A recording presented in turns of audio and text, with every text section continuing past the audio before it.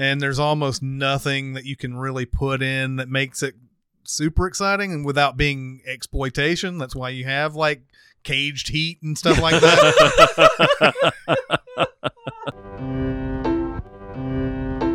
Welcome to Sincast, presented by CinemaSins.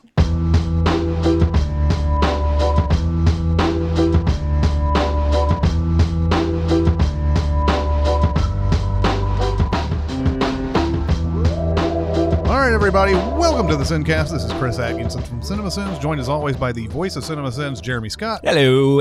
And from Music Video Sins, Barrett Scher. You guys sound gorgeous. We do. Yeah. We have 2 out of 3 new mics. Yeah, there was a third one, but it's a casualty of war. We should put a meme that said, I wanted to help out with the Sincast, but I died. Yeah, exactly. Came with the extra capabilities, let's say, Yeah. Yes. that we don't need. It was extraordinary. That's right. So let's get right into the rants for today. Who wants to Yeah. start us off? I feel like I'm taking crazy pills! I'm as mad as hell. You've never seen me very upset. Lord Jesus! Lord Jesus! I almost did this rant a couple weeks ago, and then yesterday I had an occurrence, and now I'm going to do it now. And yes, my specific example this time is going to be Friends, and I think some people are probably getting tired of me talking about Friends.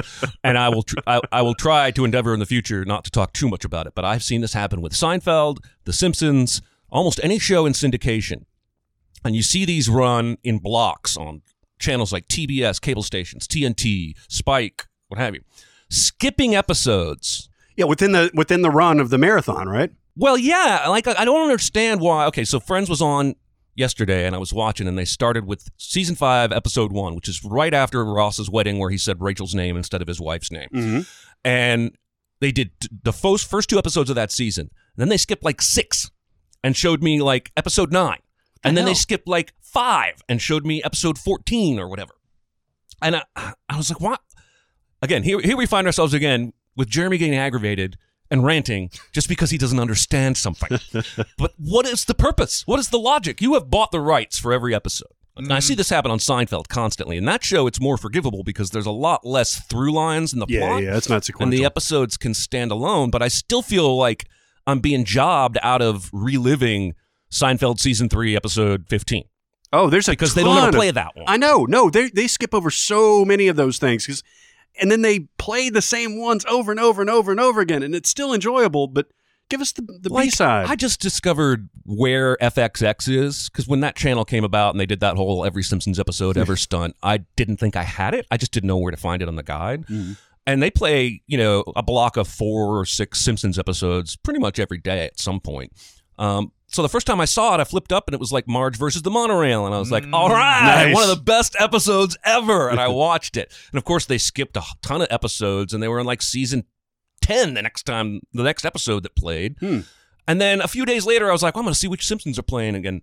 And it was a fucking monorail episode. Oh. And it was like 3 days later. Oh. And I swear they only use like 36 actual episodes and they're just doing them over and over and over and over. And it baffles my mind why you would do this. I don't understand. There's not a single reason I have thought of that makes any sense. Like, maybe they've gone through history and looked at the highest rated episodes ever, and they're showing those. But then I went and looked up season 5 of Friends to see what they skipped. And I don't know about the ratings, but there are famous Friends episodes in there if you're a fan of the show, and they're skipping right over them. That's bullshit, man. And I want to understand. Give me a logical reason. There doesn't seem to be one. Probably because nobody's paying attention except for you. Well, okay, I admit I watch more sitcom reruns than the average person. And I do it usually with Frasier, Seinfeld, or Friends. Mm-hmm. But sometimes I'm expecting an episode I know because there's a moment in it I remember and I want to watch that after the one I'm watching now, but they skip over it. Mm-hmm. They've done this for years, though. I mean, I used to watch a whole bunch of shows like that would be in syndication. I don't really watch very many syndicated sitcoms anymore, but there would be stuff where they would play part 1 of a cliffhanger and not play part 2. So like, and they would go straight to some other bullshit episode after that. So I don't know what the deal is either, unless it's some random thing. See, like on Thanksgiving, TBS played, I think it was the TBS, played like 10 or 12. Like one of these channels did a Marathon of Friends episode, and it was all the Thanksgiving episodes from each season. And I'm like, well, there's a programming decision that I understand. It's Thanksgiving. Yeah.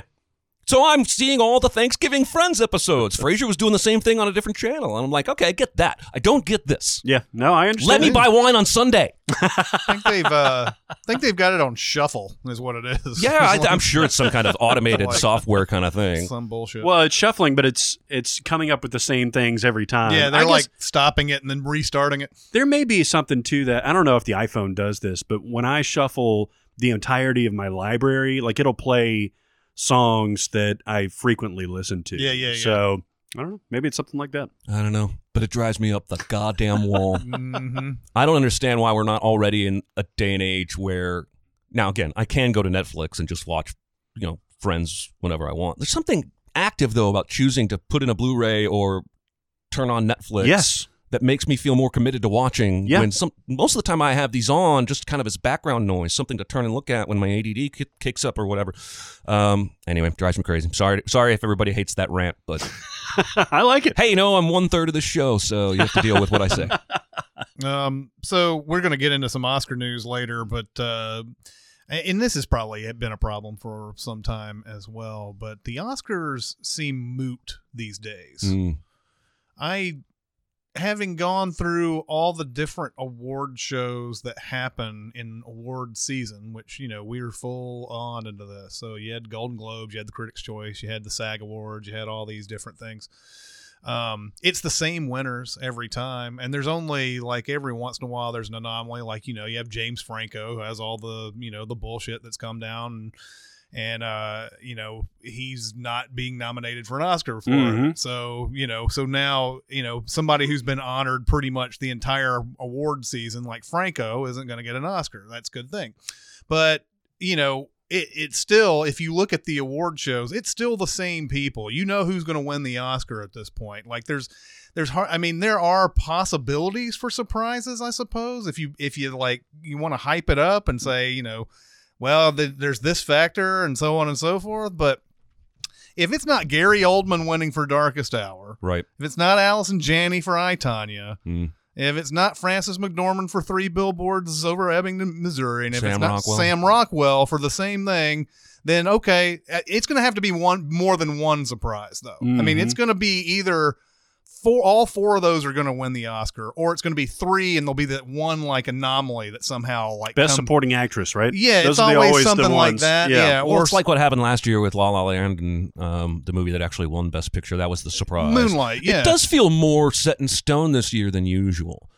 I get what you're saying. I feel like it's getting worse. Yeah, it does get worse because I think I don't think the Academy is an independent body of a lot of these other awards. Like, I mean, the Critics' Choice is in a way because it's the critics, but Right. I just feel like the Academy is like, oh, I heard of that one. That person's is getting all sorts of buzz for that performance. Okay.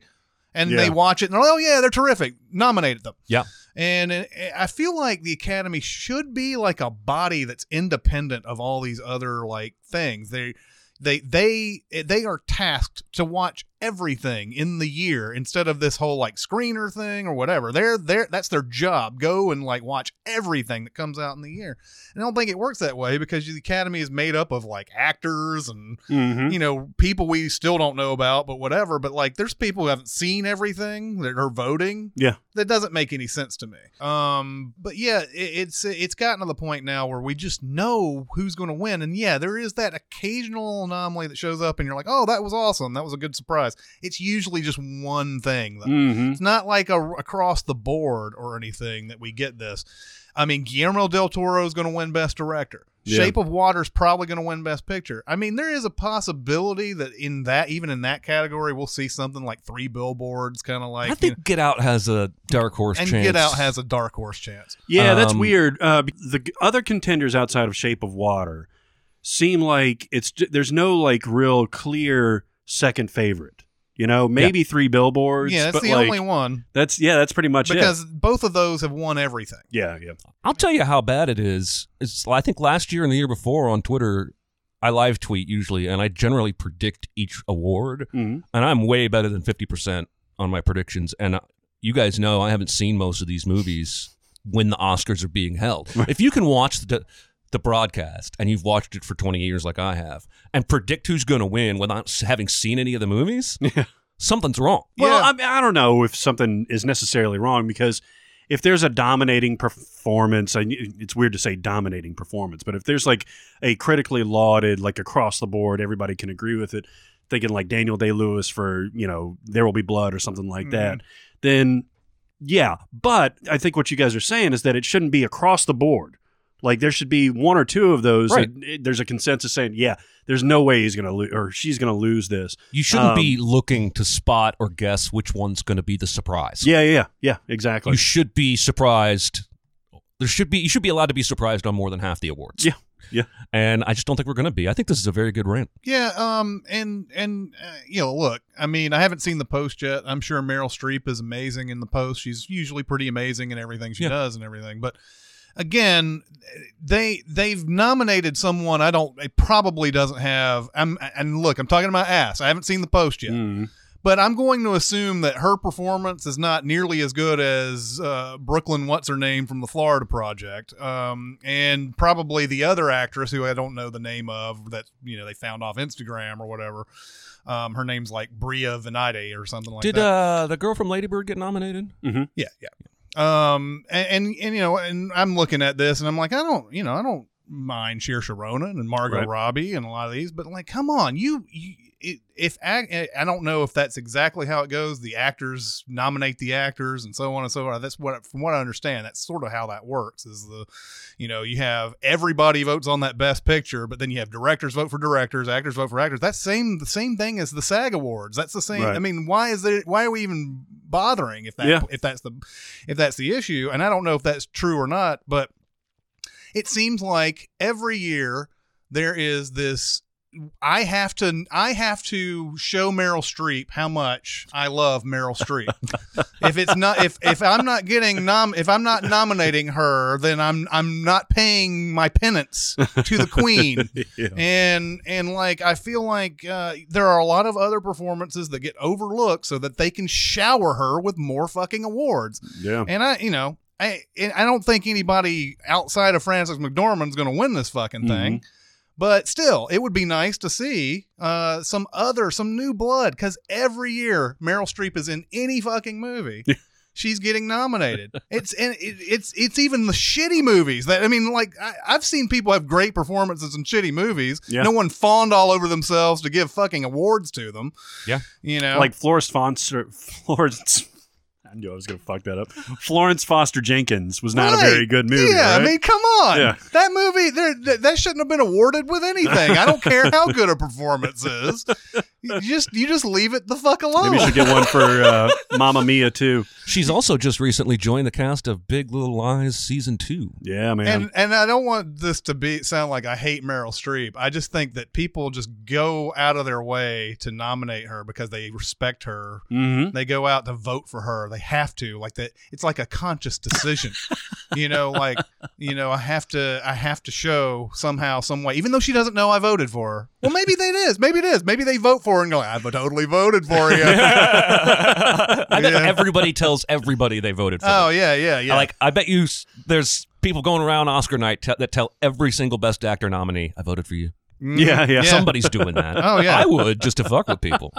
Hey, you have, in the lead actor category and everything, it looks like that's Gary Oldman's, but Daniel Day-Lewis, I don't think has been in any of the other like awards that, like the Phantom Threads kind of had this late surge, and Daniel Day-Lewis, there's going to be some people who are like, this is his last performance. Mm-hmm. So it may fuck up this Gary Oldman thing, and which would be sad because Gary Oldman. On the other side, don't you have people who are voting for Gary Oldman just because he's one of those actors that definitely should have won one already and hasn't? Yeah. Like, I haven't seen this movie. Seems like a pretty straightforward biopic. Is this really the best Gary Oldman performance ever? Or is it just that we kind of subconsciously decided once we saw the poster and the makeup, and this is the one. And I haven't seen Darkest Hour either, but yes, Gary Oldman has been extremely undershowered with praise, whatever you want to call that. It was like when they gave it to Denzel for Training Day. Mm-hmm. he hadn't won Best Actor up till then. Well, he'd right? won Best Supporting, but not Best Actor. Yeah. But that again, I love that Well, and movie, they but that's even- not his best performance. And I haven't seen Roman J. Israel Esquire either, but he got nominated for that. Yep. And this also reeks of, I know who Denzel Washington is. I love Denzel Washington. Yeah. Let's nominate him because he's always awesome, and so on and so forth. You're right. I'm one of his biggest fans. He's probably one of my top 2 favorite actors, but it feels like one that, well, even, I didn't see Fences yet, but even that one, I was like, wow, he probably, didn't he win something for doing the play? Like, do we need to give him another, like, maybe he's great in this and all, but. No, he's pretty incredible in Fences, but I mean, I felt like that was, I don't know. And like I said, we're talking out of our ass. I haven't seen Roman J. Israel Esquire, mainly because the name was Roman J. Israel Esquire. That is a terrible And name. I just need to go like find it at some point. No. Forget that the name is that. I And- got the sense from Dicer on Twitter that he feels the same way, and he's seen the movie. Mhm. And again, I don't want to misquote him. I don't know exactly what he said, but I came away from the tweet thinking Denzel's one of the ones that probably could have gone and given a spot to somebody else. Mm-hmm. And I mean, I've seen a lot of these movies, but in the actor category, I still haven't seen Call Me by Your Name. And Timothy Chalamet's in that. The two I have seen, Daniel Day-Lewis and Daniel Kaluuya. Like, now, if I'm biased because I haven't seen a lot of these things, I would give it to Kaluuya right now because I feel like his performance doesn't rely on makeup. It doesn't rely on any bombastic, Well, and he's great. yeah, and He's so, the glue. Yeah. So, I mean, what that's why every year that you have people who are like, this is total bullshit. You shouldn't have awards, nominating best acting. And so that's what, that's your typical Sean Penn spiel. Yeah. I do, however, sorry, tangent. I do, however, always think about Dave Chappelle in that scene in Get Out where the black guy is acting all like an old white person. Uh-huh. And I can't help but picture like Dave Chappelle doing a sketch, just kind of riffing on black people who have been turned like in Get Out and how odd they act. Dude, his whole demeanor in that movie reminded me of when Chappelle came out after the election and did Saturday Night Live, and he had this side-eye look. Like, he was like, I saw this coming. Like, because it was like, everybody said Hillary can't lose, but I know the whites. Yeah. Right. And that's the look that Daniel Kaluuya has on like the entirety of this movie, where he's like, yeah. I know what's going on, guys. Right. I've been there, you know. But yeah, that's ultimately it's sort of couple rants in one there. I mean, it just it feels like we know who's going to win before this even happens, and yes, there'll probably be one surprise at least. If there's more than that, then I'll be very happy. Yeah. But and then the whole Meryl Streep thing, which it's just like, let's just nominate her for every goddamn thing she does and whatever. So Yeah. anyway, ran over. They should make a movie with Meryl Streep and Denzel Washington and a director who Spielberg, somebody who gets nominated. yeah. Just make like the Oscars. Scored by John Williams. Yeah. They talk about certain roles or movies are like Oscar bait. Well, that's what that was an actual funny joke from the Golden Globes, and this is the only thing I saw of the Golden Globes. Was on the Seth Meyers monologue. He was talking about, we have the Post nominated tonight. It has Meryl Streep, Tom Hanks, directed by Steven Spielberg, and somebody out from the back of the stage shows up with a bunch of awards, and he's like, no, get back. It's not ready yet. That's funny. I'm doubling down on my rant from last week. Oh no. So my rant from last week was the protagonists argue before the film's climax. Oh, yeah, I right? remember. That cliche. And actually, a lot of people have chimed in with their least favorite cliches, too, on SoundCloud. Yeah, I've seen and that. Stuff like that. Yeah. So that's good stuff. But what I've seen almost as much of, if not more of, is the inevitable sad music plays after they fight cliche. It's not just sad music, it's a sad song, okay? In Good Will Hunting, Elliott Smith, okay, those are all kind of sad songs, but they, after him and Minnie Driver break up, there's all that stuff. In It, they have XTC's Dear God, which is one of my favorite songs of all time. But it's like, we're starting to blame he punches Finn Wolfhard in the face, and now we're all going to our separate corners. Dear God, fuck that. That's a good movie. And it always follows, every time this happens, it's sort the of follow-up the, to Bad Moms. It's sort of the cool down phase, Yeah. isn't it? It's like everybody's going to be amped up after this argument and fight. Yeah. Let's have a song to play and to cool everybody down. Well, and bridge it. what typifies it is the Rufus Wainwright version of Hallelujah in Shrek. Mm-hmm. Because that's when Shrek is, donkey, get out of here, all that stuff. Yeah. And then it's, I heard there was a secret chord. That was the Rufus Wainwright version. Nice, good job. I thought it was Leonard Cohen. I couldn't tell. Yeah. It was the worst Leonard Cohen cover we've ever heard. But even in like good movies, like Donnie Darko has Mad World that plays, right after this like big That's dramatic such a good thing. song, Bo. Oh, it is. No, these are all good songs. Most of them are good songs. I mean, and even in Toy Story, where they have like a heated Toy Story 2, where they have like that heated argument between Woody and Buzz, Jane. Is it Jane? the cowgirl. Cowgirl. I don't fucking know. And the cowgirl, they play the fun. Ellie. No, it's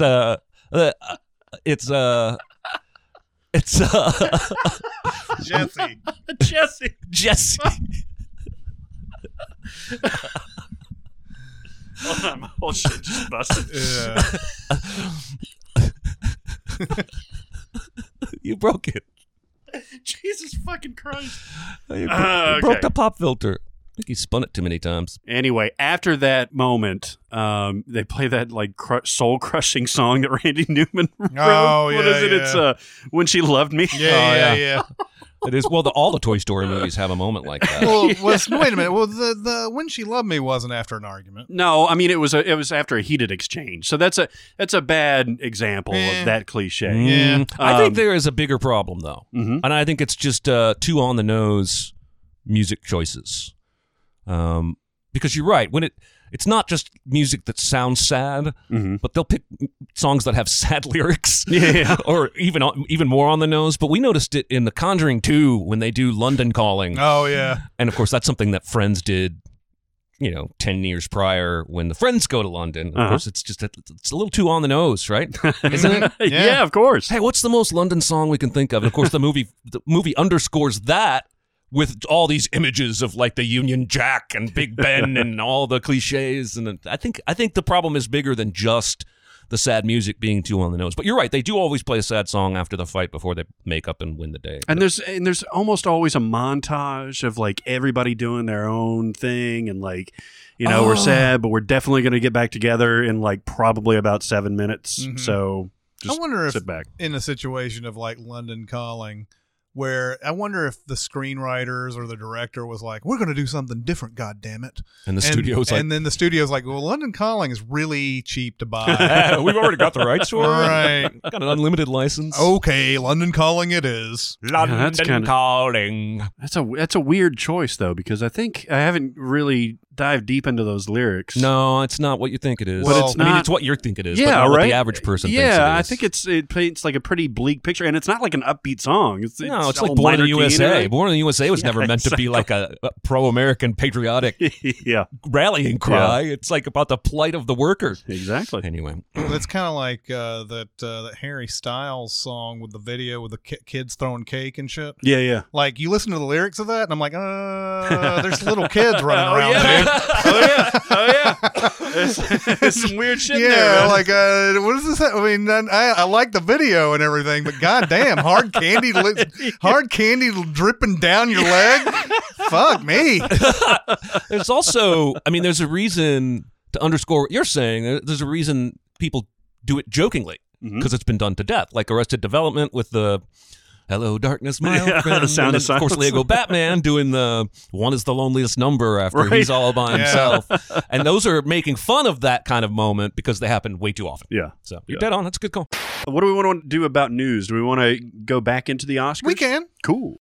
News on the mark. I would like to know how Boss Baby gets nominated over Lego Batman. Yeah, this is where we can sort of expand the Oscar talk because Boss Baby. Yeah, that was one of the biggest. That was trending on Twitter when that happened. Yeah, it doesn't seem people like were anybody's "Are you happy with that." fucking kidding me?" Yeah. I don't know what happened there. Because it's not like some years it's like there just weren't enough animated movies that made money or people saw Right. So we have to nominate this turd like Despicable Me or what have you. I guess the first one was okay. But you got Lego Batman sitting out here. You have Captain Underpants, which is a lot of fun, too. Yeah, and so what the fuck? I don't know. Listen, I like Boss Baby probably more than anybody I have ever talked to besides maybe my son. I didn't like it. I just liked it more than people typically did. But it's not a fucking Oscar nominee. Is it because of the people involved? Is it because Alec Baldwin's involved? Gave it some kind of, I know it made a shit ton of money, but I don't remember it getting like great reviews. I don't think Alec Baldwin is exactly beloved among everybody. Like he's probably split. Was Meryl Streep a voice? Yeah, probably so. Jimmy Kimmel and Lisa Kudrow were voices. See, that just tells me to stay away. Yeah, I mean, I love Lisa Kudrow. Yeah, I don't think there were any real recognizable voices in there besides Alec Baldwin. Oh, Tobey Maguire was the kid. Oh, but I mean, it's not like. Oh, it's Toby. Yes, might as well have been Armie Hammer. Yeah. And there were a lot of people upset that he wasn't nominated for the Call Me By Your Name too. Oh yeah. Well, he's supposed to be really good in it. Yeah, and I mean, it's tough a lot of times with some of these, and they did it this year, where they have actors from the same movie competing in the same category, like the Woody Harrelson and Sam Rockwell and the supporting actor and everything. That's always, I feel like that's tough, know, like you're pitting your co-stars together and everything. It's happened many times, but it's just a weird thing. For Godfather 2, there was like 3 of them. Yeah, I think so. for best supporting actor. Oh yeah. We also, I think, need to talk about Andy Serkis. Yeah. Yeah. Who presented the nominees, by the way. Poor bastard. They told him ahead of time, hey, your name's not going to be on this list. Probably so. And I saw Simser on Twitter talking up Doug Jones from Shape of Water. Which, again, I haven't seen that, but I guess he did a lot of similar Andy Serkis style work or heavy makeup work. I don't really know because I haven't seen it. And again, the problem is Andy Serkis has done mocap work in better movies, but he's still so fucking good. Like, somebody asked on Twitter a couple months ago, who's your favorite male performance of the year? And I said, Caesar, like Andy Serkis, immediately. Didn't even bat an eye. Now, granted, I've seen 10% of what you guys have probably seen in terms of... Well, his performance is the best part of that movie. It is. For and sure. I just don't know how you... I don't know how you can continue to ignore this guy. I'm by the way, we're not the only people who think this. Like, we've done the sin for years that, Andy Serkis isn't getting nominated for an Oscar in this scene or what have you. But, like, there are plenty of people on Twitter who were saying almost as much about Andy Serkis as I saw about Boss Baby being nominated.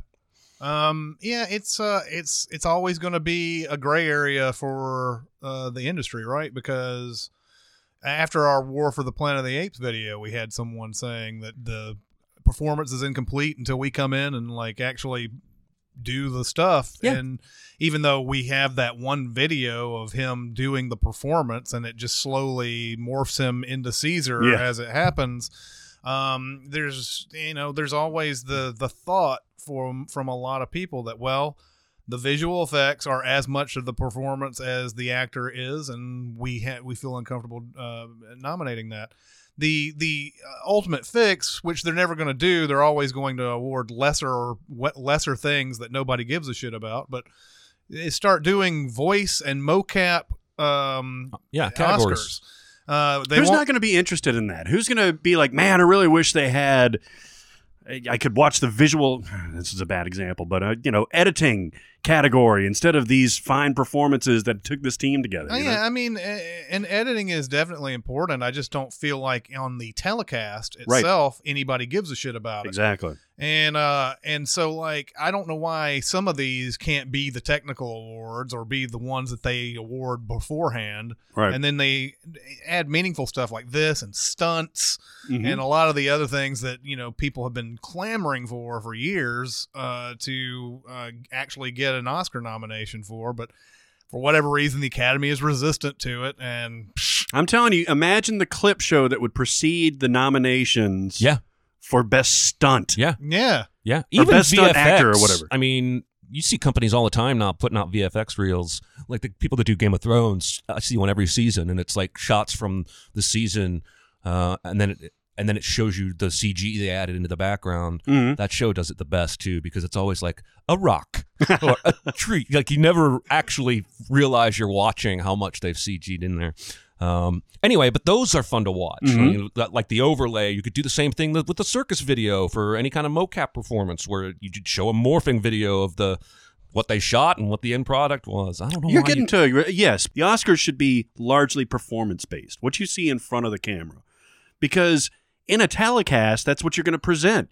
You don't want to see, I mean, maybe like the written page and parsing out some of the dialogue and stuff like that. That's fun. But like the editing or like the sound effects or things like that, nobody's going to get on board with that. These are things that just take up time, and I understand. You got to. I mean, I believe these people should be honored for what they do. Yeah. I just don't think it's a telecast thing. Right. If you were Stream it on Amazon. Yeah. If you were to start the Oscars today, there's never been an Oscars in the history or whatever, and you were a TV guy, what would you want on this show? And it's just sort of. All this stuff has just been tradition for the longest time, and nobody wants to break a tradition, you know? Can I say something really ignorant? Mhm. What does an editor do? Like, I read an article when Tom Cruise went back to filming Mission Impossible 6 because he'd had that injury, Mhm. and it said in the downtime, Christopher McQuarrie got a head start editing everything that he had shot up till the injury. And Is I was he like, editing? I was like, well, I've always assumed the director's in the room when they're editing. I think he's just. I think that's shorthand for got in the room with the editor to do editing. And so does the editor? I'm not trying to make jokes, Mhm. because what we do, I would consider editing, right? And I think some of us, you guys are both better at it than I am. Some of the people we worked with in the past are better than other people. There's some measure of talent there. Mhm. And I imagine the director, somebody who's like David Fincher, who's got total authority, he's not going to let the editor put together a scene the way he doesn't want. I don't know. I mean, it probably depends on the director, but yeah, somebody like Fincher may have a different style than somebody said, just bring it to me and I'll make, kind of like the final touch. I think there's notes, and the editor follows the notes, and if he's got some sort of artistic flourish he wants to throw in there, and they don't like it, then they can always take it out, and so on and so forth. I think he does much more than we are told or that we can imagine in our heads. I think that the director probably, I mean, your really big directors are probably going to be in the room at the time of all these edits and everything. But I do think that the editor himself is probably going to be sitting there going, all right, how does this do what we as this film crew want on this movie? We want something fast paced. Okay, well, we'll start trying to find all the footage that matches that criteria and everything. I'm not trying to by the way, I'm sorry if I'm belittling the art of editing. I'm just asking a genuine question.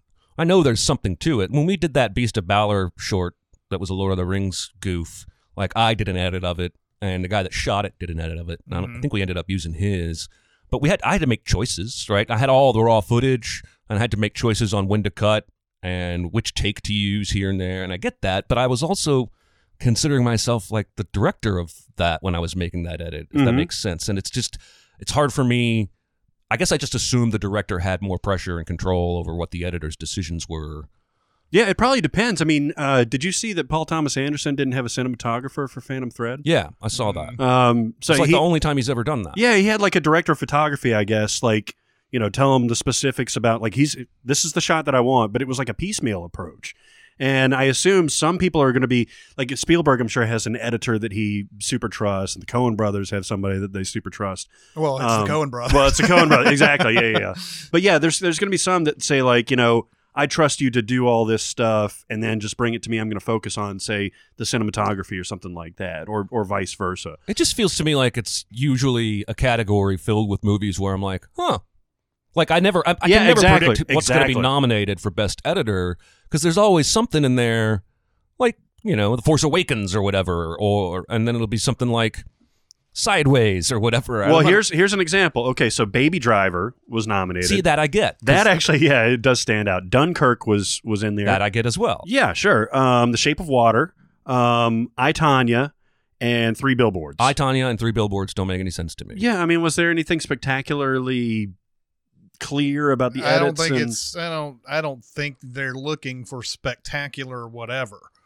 And I don't know what the criteria is either. I mean, it's probably among editors who are making those decisions, and they have the eye that we don't. like, I see that transition right there. Yeah, That's yeah, so fucking yeah. great. And so like, yeah, I look at it and go, "Hi, Tanya, weird. Three billboards, weird." But to editors, it probably means that what they saw was, transcendent in some way. That's interesting. So I mean, and it may be very subtle things like how they decide to cut away from an actor when they're talking, or I don't know how they know the other stuff, like when they're talking about like, oh, it's also the decisions of the stuff that they decide to put in. Like, how do they know what has been put in, what's been taken out, what's I don't know how they know that if they know that. Well, I mean, so I think they're just watching it and going, oh, okay, well, yeah, it's very interesting how it cuts when this person says this word and so on and so forth. I felt like Molly's Game had good editing because of the way it punctuates a lot of the Sorkin dialogue in it. That's something that I was very aware of.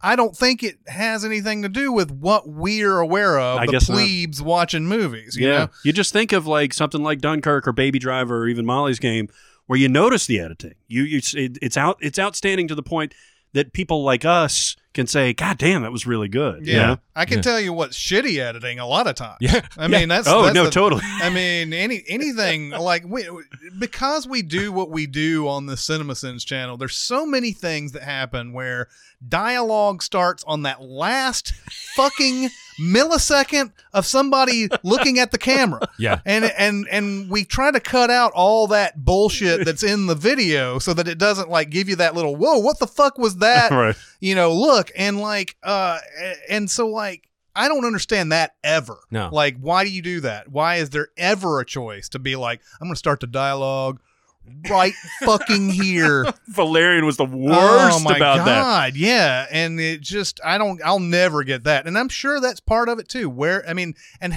How do the sound effects and sound effects editing people go into what's being edited as well, as far as the visual is concerned? Because there's got to be some choices being made there as well.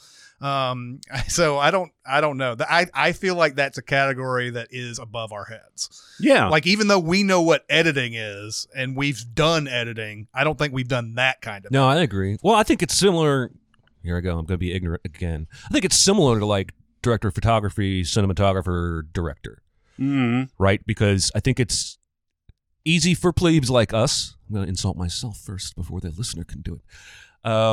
To not understand those jobs and where they're different. And I understand that, a cinematographer or director of photography probably has a technical know-how with regard to not only the equipment and how to use it, but staging shots. And it doesn't feel on the surface. No, sure. I mean, unless you get somebody that, again, is outstanding, like a Roger Deakins or something like that. But I still feel like, and again, I understand why he's great. I can see the greatness in his work. But I don't know that I don't know that everybody has that kind of freedom. I think there are a lot of cinematographers that just get told what to shoot. Well, that was the same with Kubrick. I think that almost every cinematographer I've ever heard talk or read in a magazine or whatever, they've been hired because they are this person. They are never hired to be like, just follow orders. They, like, you hire Roger Deakins because he knows so much about cinematography. You put him in there and he does his thing. I get that. Yeah. But and the creativity comes from, how it's composed and everything. If the director doesn't like it, then he's hired the wrong person, essentially. Yeah, I guess I'm just trying to say it's a category I don't think we really understand or think through too much as fans. No, you have different styles again. So Stanley Kubrick used John Alcott for almost all of his movies. And you never hear about John Alcott. You hear about Stanley Kubrick because he was so domineering as far as what he oversaw.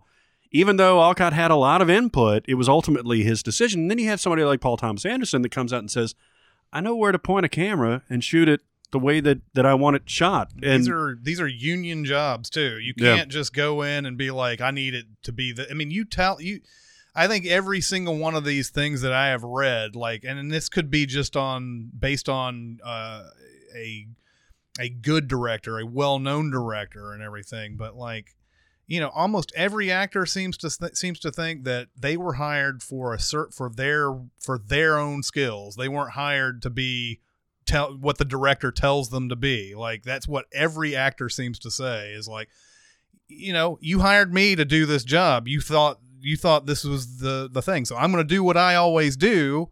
If you want me to change in some way, you've hired the wrong person. Don't you think That's like Lord and Miller. It's not. It can't be like that constantly, though. No, it's not like that constantly. Because there are directors that definitely tell performers how to alter what they're doing. That probably didn't happen on like Heavyweights or something like that. It's just I was thinking like Tropic Thunder. Yeah. Like you don't often think about cinematographers on comedies, or even often on dramas. You think about it more on movie genres that are known for visual flair, like action or sci-fi or what have you. But like, I'm sure there are comedies being made, like The Bad Moms. Do you think the director was telling the cinematographer how to stage those shots, or vice versa? I mean, I don't know who directed Bad Moms. I guess my point is, I'm pretty sure they hire somebody just off the line on those things and say, "Hey, we want this flatly lit. We want it to look like a comedy." Okay, and they just do it. But I don't know. I've just derailed everything, and I'm really sorry because I clearly just don't know what I'm talking about, and that's fine.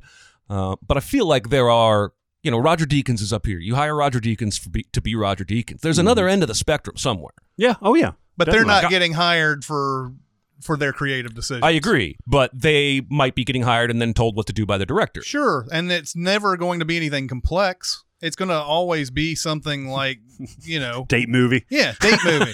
It's going to be those type of things where you're like, point the camera where I say, and then you get your credit, and then like later on you can like be, Mr. Awesome Cinematographer. All right, I'm sorry. We can move on. All right, so we want to recommend some things.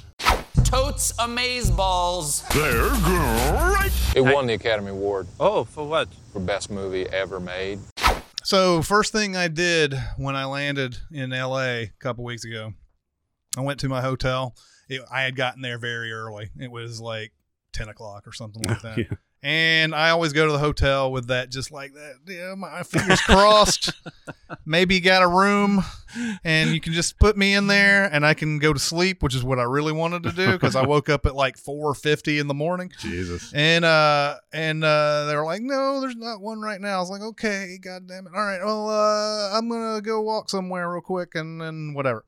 So I walked and found the closest movie theater and watched Jumanji, Welcome to the Jungle. Oh.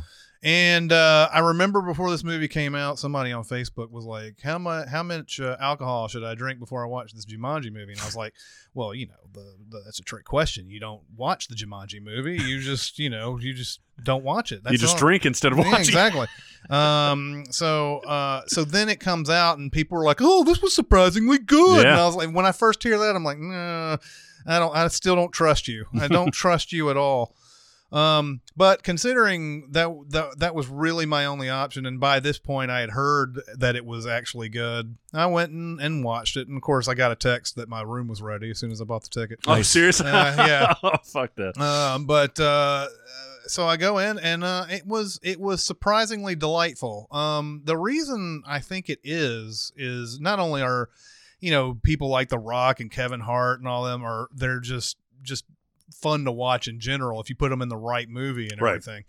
Right. But it has zero reliance on nostalgia. There's almost nothing in there where I don't even. The only thing that's really a connection to the first movie is where they find Jumanji at the beginning of the movie. Interesting. Because at the end of the original Jumanji, it's on the beach or whatever. Yeah, in France. Yeah, and so yeah, they turn it into this big video game thing where it's they've updated Jumanji, and that's a question I have basically for the Sins video is how does Jumanji update to video game status over all this time? It was previously only using 10% of its brain. That's true. That's true. It was definitely happening like that. Yeah, it's just one of those movies. It's fun and it's fast. And it works. So, okay, how does this differ from like Central Intelligence, like other lesser Kevin Hart Rock movies? Obviously, it's a completely different movie, but their dynamic Well, I think it might be the addition of. I haven't seen it. You tell us. Jack I Black haven't- seems to help, I would guess. Yeah, Jack Black. Like when I first saw the trailer for this, I was like, oh fuck me, Jack Black's just basically doing what Rob Schneider did in The Hot Chick. And I was like, but it's way better than what Rob Schneider did. Hey, careful. My wife loves that movie. Oh, The Hot Chick? Oh, my God. It's one of her Oh, jams. She loves it. Jesus. Giggles and giggles Oh, and my giggles. God. That may be the most tragic misuse of Rachel McAdams I've ever seen. In a movie. It's pretty bad. But that was way earlier in her career. It's true. That's true. But He inhabits her soul, right? Her Or like body. her body. His soul inhabits her body. yeah, they in switch. The Hot Chick, yes. Yes. They switch with Rachel McAdams, who becomes Rob Schneider. And yeah, so Rob Schneider has to deal with being a Why are teenager. there so many of these movies? I don't know. There's like 17 movies where the dad and son switch Well, because bodies. it's because wouldn't it be fun if the young guy could experience what the old guy does and what the old guy experiences what the young guy does? They always have that. Wouldn't it be fun? Yeah, it's been done a million fucking times. Stop writing that shit. Yeah. But I haven't really directly compared this to Central Intelligence. I mean, there are other people in here like Karen Gillan and Jack Black, but I don't know.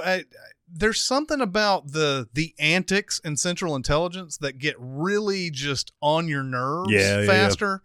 Whereas in Jumanji, it feels like, oh, this is a kind of a situation where you would act this way a little bit more. Like it's not as Stupid? yeah, I guess so. Not as stupid. I felt like Central Intelligence was insulting to anyone who has intelligence. Yeah.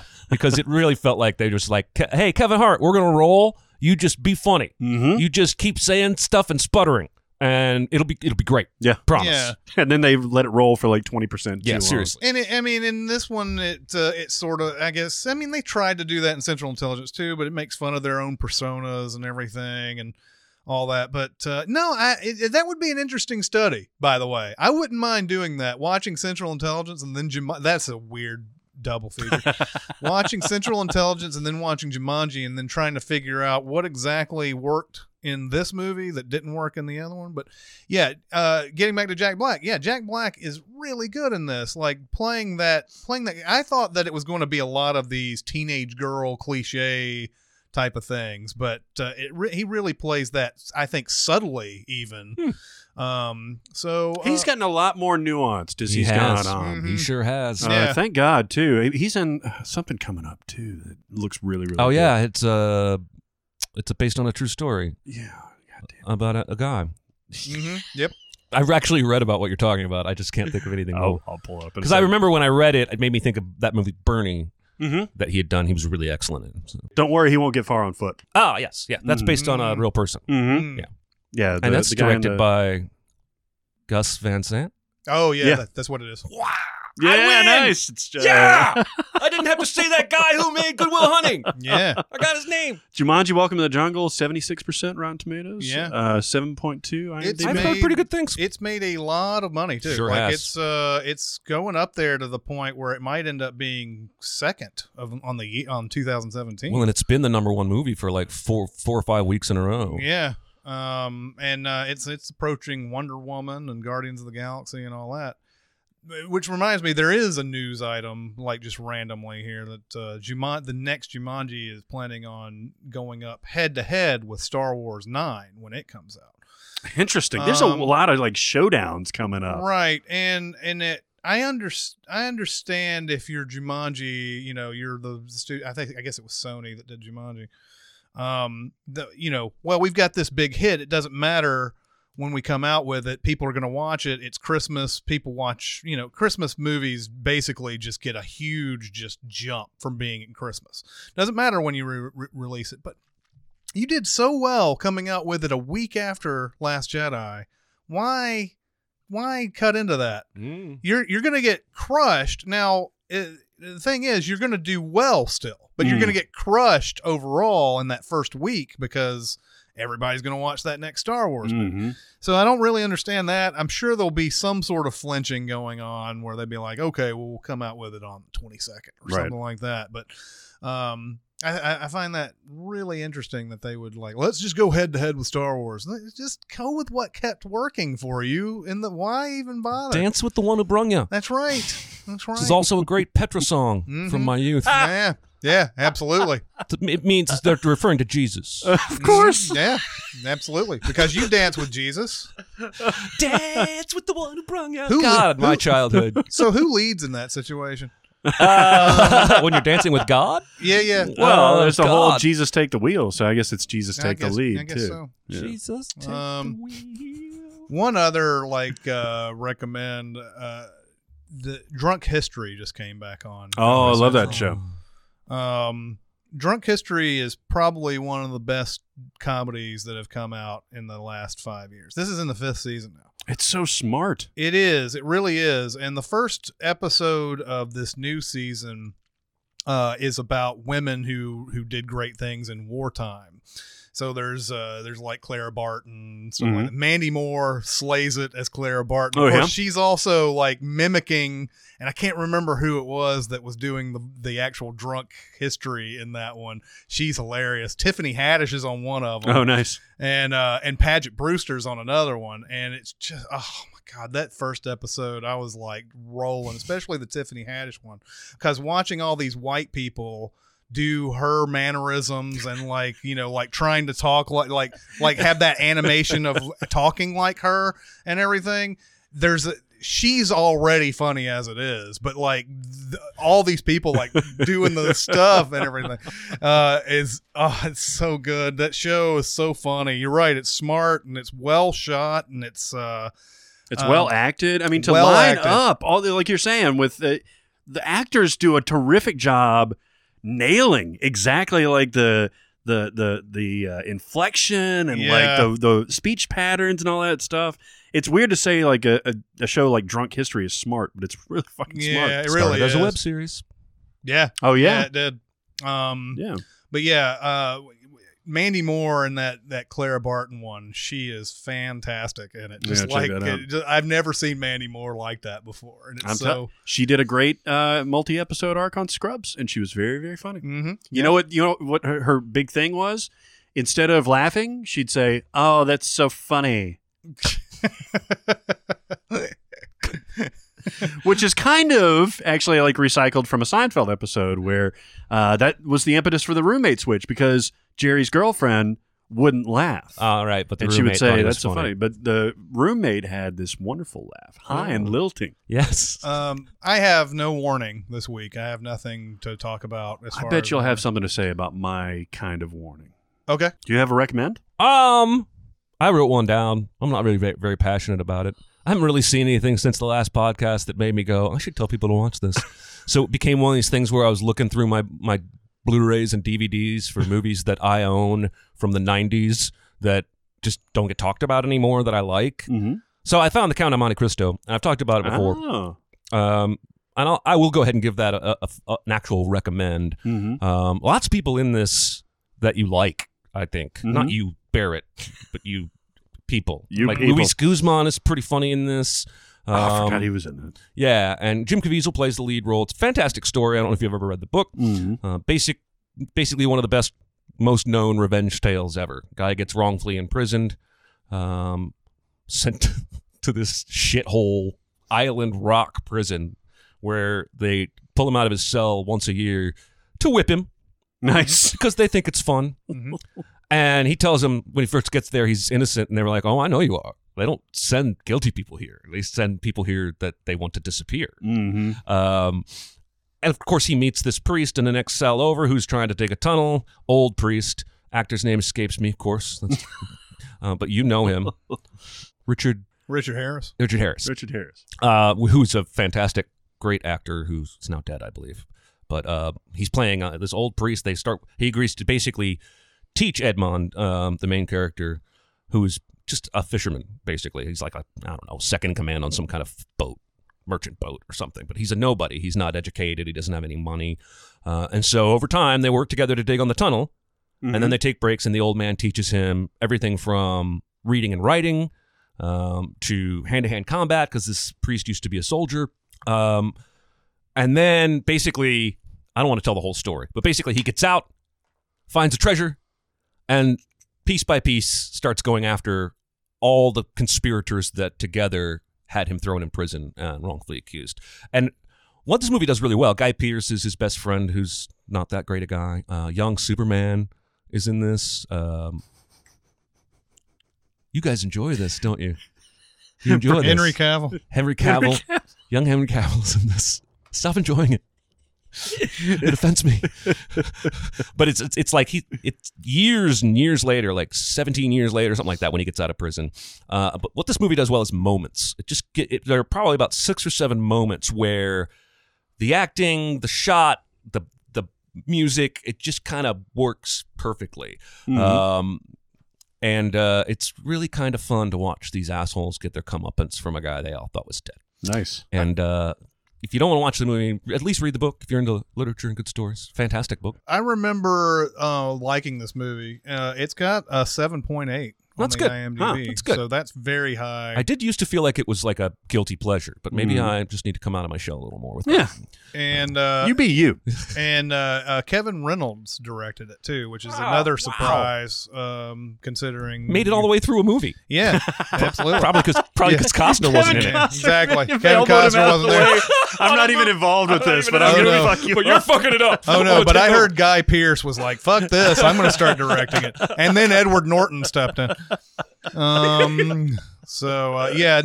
enjoyed it when I first watched it. I haven't seen it since, but I know that I liked it, and it looks like a lot of people like it. Yeah, my wife really likes it, which is, after we got married, it became one of those movies that we watched a lot because we both enjoyed it. But that's kind of how I got introduced into it. And I think back over it, and I don't think there are any major flaws.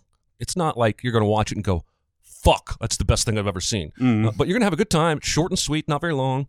I recommend. Yeah, There I you go. remember liking it too.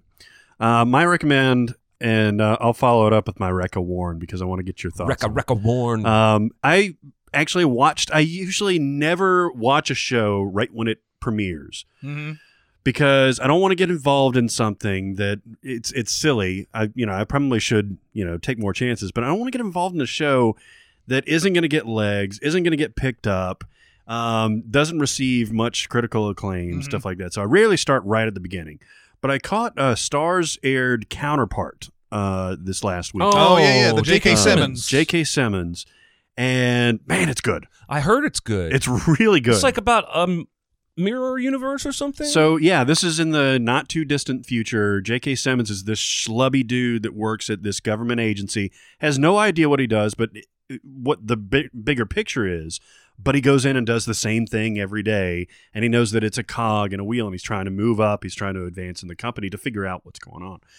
He gets denied, and things happen basically, and this is all in the trailer. Things happen to where they have to make contact with another person, comes in with a hood, they take off the hood. It's J.K. Simmons from another dimension, or from another universe, who is smart and capable and suave and all that stuff.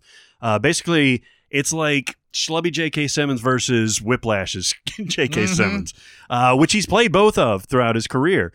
And so he gets to really like show off his range, and he's really, really good. This gives me like a lot of. Did you guys ever watch the show Fringe? Yeah, I watched with- a little bit of it. with Anna Torv and Joshua yeah. Jackson. I love that show. Yeah, I heard it was great, and the problem with the Fringe was that I didn't like it enough to follow it around wherever it went on Fox's schedule all the time. So I watched like I think the it was first on every day. Yeah, I watched it like three or four episodes, maybe longer into it, but then it like we don't know if it's going to get canceled or not, and then it would change, and it'd be like one of those Friday night shows or whatever. I don't know if it was on Friday. It was on Friday at Yeah. some point, yeah. And so like, I lose interest when it's exactly what you sort of prefaced this with the, you don't know if it's going to be a show that's going to last or whatever. Yeah, I'm down with this type of, everything is going to be compared with the original X-Files at this point. Any sci-fi high concept thing is going to get that, or even maybe Lost. But this one, I'm on board with the concept. Just like I was with Fringe, like it's got potential to have those standalone episodes, which Fringe did, inside of an overall mythology that you're kind of moving towards, and it's not a concept where you have to move quickly towards it. So you can take your time. So early signs are good. It's only just the first episode, but it's really, really good. You hear about that new Zemeckis show? No. I think it was announced yesterday. It sounds a lot like Lost. Basically, a plane full of people disappears and then shows back up 16 years later, and time hasn't moved for anybody on the plane. See, if that's done like with a Robert Zemeckis style, I'm on fucking Oh yeah, board. I mean, there are some premises that are good enough that I'm just like, okay, Yeah. because it is kind of. I'm sure it was inspired by that Malaysian plane that disappeared, where the entire world realized we can actually lose planes. Yeah, exactly. Because I didn't know that was possible. It's a big ocean, people. Let me warn you against a little movie I call Broke Down Palace. Oh my God.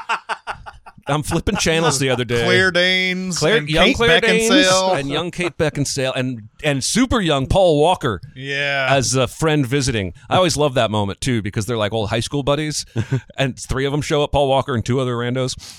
They flew all the way to fucking Thailand to visit their old high school buddies. Yeah. Like, who would do that? I'd be like, oh man, it sucks that those people I used to know are in jail halfway around the country in a place where I'll probably get a disease. But I'm not gonna go all the way over there. And they're literally there for 30 seconds, and then Just peace visiting hours, and they're like, they're behind fences across like a ravine. They can't even like actually meet.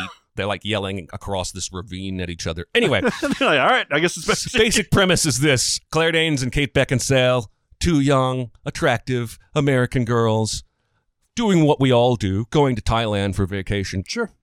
And they basically meet this Australian hunk Mm-hmm. who you later find out fucks both of them. Mm-hmm. But he invites them to Hong Kong. Kate Beckinsale really likes him, so Claire Danes decides to go. And then while they're in line, he flies out that night and buys them tickets for the next day. And while they're in line at the airport, the Thailand police come and arrest them because there's 6 kilos of heroin in their backpack. Oh shit. And they go to third world prison, basically. Mm-hmm. And Kate Beckinsale signs a confession because it was in Thai, and she's stupid. And she thought they had typed up her statement of innocence. And then Bill Pullman is this American lawyer who married a Thai woman and lives there and fights legal causes for, I guess, anyone, but largely white people who are trapped in this Thai prison system. And boy, is this movie bland. It's just... It's bland with all that premise? Yes. That's kind of crazy. Well, because 80% of the movie ends up being them sulking around the prison yard in purple robes and crying and fighting. And the rest of the movie is Bill Pullman coming to visit them and talk to them on the other side of a screen. That's basically it. Like, I remember when this movie came out. I saw it in theaters. I'm pretty sure I was working at Hollywood at the time, and built a print. And I had a Claire Danes thing. I think I've admitted that before. Mm-hmm. So, I was all in, premise alone. Like, I got to see this. And I remember being underwhelmed. But the other day I was flipping and I couldn't really remember, was this movie any good? Well, those girls are both attractive. It's not very long. Maybe I'll just check it out for a little. I ended up watching the whole thing. And I'm here to warn you, don't waste your time. You're not going to get done with that movie and go, fuck, that's the worst thing I've ever seen. Right. It's not that bad. There's just nothing there. Watch the whole thing, man. That's the commitment that you had to this Warren. It's actually, there just wasn't anything better on. Sometimes you have to sacrifice and watch a movie you don't like. That was the thing. It was at Hollywood 27 because I remember like when we got that movie. Remember, we write stuff in a notebook saying, "Here's what we did" or whatever. And I think we had that movie for maybe, I don't know, 2 or 3 weeks or something like that. It's quick. And so it meant that once you broke that back down into reels, you would write in the notebook, broke down Palace. Those movies are almost never good. Stuff like Return to Paradise and Red Corner and all those movies are just the wrongfully accused and thrown into a prison and Midnight Express. Yeah, Midnight Express. I mean, that was the original. Though, yeah, I mean, I guess I don't know if that was the original, but it's the most known one. I don't even know if I like Midnight Express, to tell you the truth. No. But yeah, those are always, I guess it's just like, because it's always immediately depressing. Yeah. And there's almost nothing that you can really put in that makes it super exciting and without being exploitation. That's why you have like Caged Heat and stuff like that. A Caged Heat reference. That's right. That's right. Uh, Isn't Midnight Express the reference for the cable guy? Yeah. Touch it. Yeah. I mean, when at this point, this was 2002, you say? Yeah. So No, I well, was I think that was Count of Monte Cristo. I think Broke Down Palace was 2002 as well. somewhere in that area, and I was mid-20s. No, it was 99. All right. Two pretty girls I like. I already have a crush on one of them, and it's about a women's prison. There was no choice for me but to watch that movie. Now, as I'm older, that was not the lure this time. It was more of, what did I think of that movie? I don't quite remember. That's Now another I one of remember. those movies that came out like in the wake of The Sixth Sense, like had no chance whatsoever. Yeah. I feel like poor Claire Danes was like, this is going to be my Shawshank Redemption. Yeah. And she's just Because moping she has, around. I mean, she's good in it. She has the most emotional range in the film, where she that cry face, that Claire Danes cry. So she's got the cry face at times, and one point she screams at I think it's the king, because there's like cops, but then and a legal system, but then at one point they get promised a pardon from the crown. Oh. It might be a prince or something, but there's some dude. They were lied to, by the way. He says no. Oh. And then she starts screaming at him, which is what you do in Thailand in the crown's royal chamber when you're begging for a pardon. You yell at them and In call English. them names. She does this the whole movie, by the way. She smokes pot in the prison, and like Bill Pullman's constantly saying, like, in Thailand, your entire personality is on trial here. If they can prove that you stole a Coke 10 years ago, it means that you are a thief, and like everything you do contributes to whether or not you ever get out of here. She just doesn't fucking care. She's just fighting people in the prison. She's angry. Anyway, don't watch that movie. All right. Well, I've got a Recca Warren, as I mentioned. Recca. I don't know why I don't like this movie. I should like this movie, but I don't think I like this movie. Blade Runner 2049. Ooh. Man, and you could not get anybody that was more jazzed to see this movie. Like, I actually liked the original quite a bit.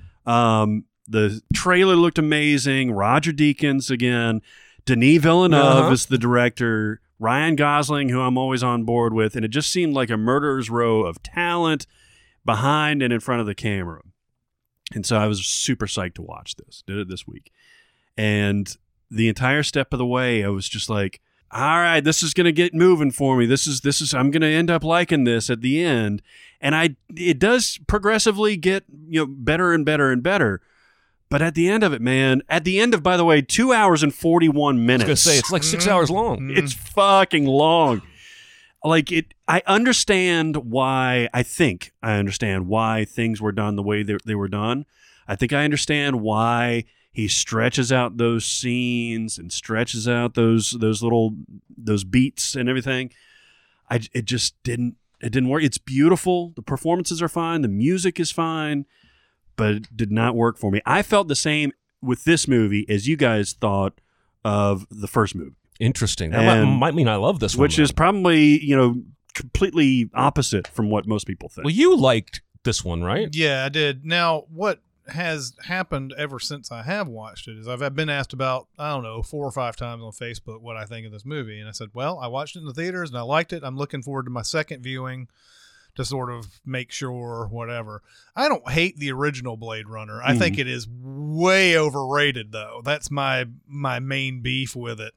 But it's a movie that I would think would normally like if it had some sort of cultish following, like Escape from New York or something like that. I would like it a lot more or whatever. But it's one of those just whatever. But this one I really liked. But I'm gonna have to watch it a second time to really sort of like say, all right, did I really like that? Was I just sort of amazed by visuals when I first watched it and all that? It's I don't know. It's I'm just gonna have to watch it again. Mm-hmm. Yes, the visuals are stunning, especially the Las Vegas stuff. Mm-hmm. The way that they present Las Vegas visually is crazy, by the way, thinking about like this versus, I mean, this is only, do the math, 32 years in the future, right? I don't know. Like, are well, you 2049. Oh, yeah. I mean, Yes. I don't know when I mean, I guess you're talking about from actual time. Like, where's Yeah, it? I guess because the first one was in 2019. Oh, yeah, that's right. It was 2019. Yeah. Okay. Yeah. So But it's 32 years from now, or 31 now. Yeah. But the way that they present Vegas is just so weird. And it is Vegas, but it's like completely futuristic, but then dystopic. They've got these giant statues, some of which were in the trailer, these giant statues of naked women doing all kinds of weird sex acts and everything. All right. But there's just so much lingering. You remember, I think we actually wrote a sen about this, about how in the original, it just goes on and on and on with nothing happening. Mm-hmm. And it does this in this. Almost every part drags on, I think, far too long. Now, eventually, there's a scene involving Harrison Ford towards the end where it takes him a while to get to an emotional place, and he does eventually get there. And when he does get there, it's kind of satisfying, but it takes him goddamn forever to get there. And it's like, did I really need to see that lead up all the way? They just cut to him crying? Okay, we're good. We're good. You know? All I'm going to say is, it was 2 hours and 40 minutes, but it was one of the rare movies that did that I didn't feel like I was looking at my phone, looking at the time a lot. And that's, a lot of people have your opinion, probably the vast majority But do. like I said, gonna have to watch it again, because it could be one of those where on the second viewing you just kind of start seeing, all right, could we have done something about this? Mm-hmm. That would have been, but I really liked it. I do question sort of Jared Leto's character a bit. Yep. Well, but, he bothers me on a lot of different levels. Yeah. But overall, I was down for it. So I don't know. It would definitely be a Wreck of Warren, because I'm recommending it, and you're sort of I mean, I would say it's worth watching. Just kind of go into it knowing that it may not be all that you are anticipating. The other thing is, it relies a lot on the first one. Mm-hmm. I think when Aaron Dicer saw it, and I remember talking to him about it, and he was like, "You don't have to see the original to really enjoy this one." I think you do. I think you need to have a lot of the backstory in order for this to come out. But anyway, just know that going into it, it wasn't near my expectations. It's not to say that it's terrible or that it's not even good. It just wasn't. It didn't work for me. Well, I'm less excited about watching it now. Appreciate that. I do. I mean, part of me wants to say I wish Denis Villeneuve would concentrate on original stuff. Mm-hmm. But even Arrival was based on a short story, adapting somebody else's work. He's doing Dune next. Mm-hmm. I wish he would have skipped this and done Dune Yeah. straight away after Arrival, because he does have a lot of talent and visual flair, and it's Blade Runner never felt like a movie that needed a sequel, much less one 32 years later or whatever the fuck. No. And I haven't seen it. Maybe something in the movie will make me go, this had to be made. The concept is actually interesting about what just the questions that were brought up in the original about what it means to be alive and to have worth and things like that versus the replicants versus the humans. And it gets taken to another degree in this movie. I think it was one of my favorite parts of the movie was the Joy character, the pleasure system, basically. Not for the reasons that you're probably thinking. Oh. Those concepts I think are fine and are interesting, and it's worthwhile to, I think, continue that. But it's all the other stuff that I didn't like. Yeah. All right. But yeah, I can't wait for his Dune. That'll be fun. I can't wait for his Dune. Yeah, I want his Dune. Yeah, I want his man. Dune. So do we want to move to our fantasy casting Sure. this week? No stars. No stars. I want Bruce Willis. Not Bruce Willis. No Schwarzenegger. Julia Roberts. This is bad. Bad for movie stars everywhere. So this is kind of a loose association, but I love the idea of this movie being recasted. Paul Thomas Anderson just, had Phantom Thread nominated for an Oscar. So we're going to do another Paul Thomas Anderson movie, Boogie Nights. Mm-hmm. This has a massive cast. Yes, it does. So why don't we dig in and see what we can do and what kind of movie we're going to make and who's going to be in it? What do you think, Chris? Okay, so for Dirk Diggler, I'm going to go with Lucas Hedges, who Wow. I thought maybe you'd found a way to do like an all Hispanic no, Boogie Nights. I did not. But Lucas Hedges, I think, has sort of the power that could do a Dirk Diggler. He's got the touch. Yeah. This is the guy from Get Out that played the brother? No, this is The kid from Manchester by the Sea? Manchester by the Sea. Yeah. Mark Wahlberg was 26 when he did Boogie Nights. It's hard to believe. Now I don't know if we have anybody that young who has that sort of, I don't know, that fresh-faced, maybe good-looking type of. I think Lucas Hedges fits the bill enough on this, and he's obviously a better actor than Wahlberg. But I think he would be good as this, especially as somebody who's, you can see him actually coming out of high school and everything. Wahlberg seemed very much like a guy in his mid-20s. Yeah. So, that's what we forget about the Dirk Diggler character is he's basically just out of high school. He's like 18 or 19. Yeah, living with his mom. Yeah. So, yeah, I think Lucas Hedges can do that. For Jack Horner, I have Steve Carell. Think that would be a perfect. It's amazing they got Burt Reynolds in the first one. I feel like. Does he like this performance? I forget. Well, he doesn't like the movie. He doesn't like the movie. He thinks it's too provocative. Is what I remember him. He was quote. there when they filmed it, right? Yeah, and he read the script and everything. Well, and everybody regrets doing this movie. Didn't Wahlberg say that it would cost him some of his soul or something like that? I don't know. He apologized for it. Yeah. For the church in a church meeting, for a Catholic thing. Yeah, I don't. That's really interesting because that's what took him off with exactly. Boogie Nights. But Steve Carell, I think, would do a good Jack Horner. Carell, it's hard for me to believe, like, after seeing this guy on The Daily Show and doing, like, Anchorman and Bruce Almighty and all that all of his, like, weighty, dramatic roles, he's just so good in them. Yep. Mm-hmm. He's just solid. And so, like, I feel like he would be a good Jack Horner. It started with Little Miss Sunshine, I guess, right? Was his first that would be return? Yeah, that would be the first time I think I ever saw him like super like dramatic or whatever. Even though he's got some it was a good bridge. Yeah. But I mean, ever since almost everything that I see him in, where he's just doing a drama, you're like, God, where you started on The Daily Show? You were the one of the correspondents.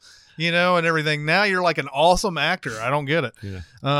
Amber Waves, I've got Andrea Riseborough. Now, I don't know if you guys know who she is. She's been in a million things. She was in Birdman. She was the girl that told Michael Keaton she was pregnant. Oh, okay. Oh, wow. She's in Oblivion. Uh-huh. She's the Tom Cruise's wife in that. She's in a million things. She was in Battle of the Sexes. But I feel like now you can obviously. She's Tom Cruise's wife or former wife? Which girl in Oblivion, the redhead or the brunette? She's the main other actress in Oblivion. Okay, but in the beginning, he's with a redhead up in the sky thing, and then they find the girl that was his real wife. Yeah, not Olga Kurylenko. Okay. Who's the other redhead. One. The other main one. All right.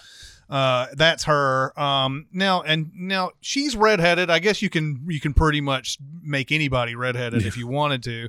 But with Amber Waves, he picked Julianne Moore, who let's go for the natural, right? I mean, maybe Andrea Riseborough isn't natural. Maybe I just think she is or whatever. Well. Who knows? But anyway, that's the first one. You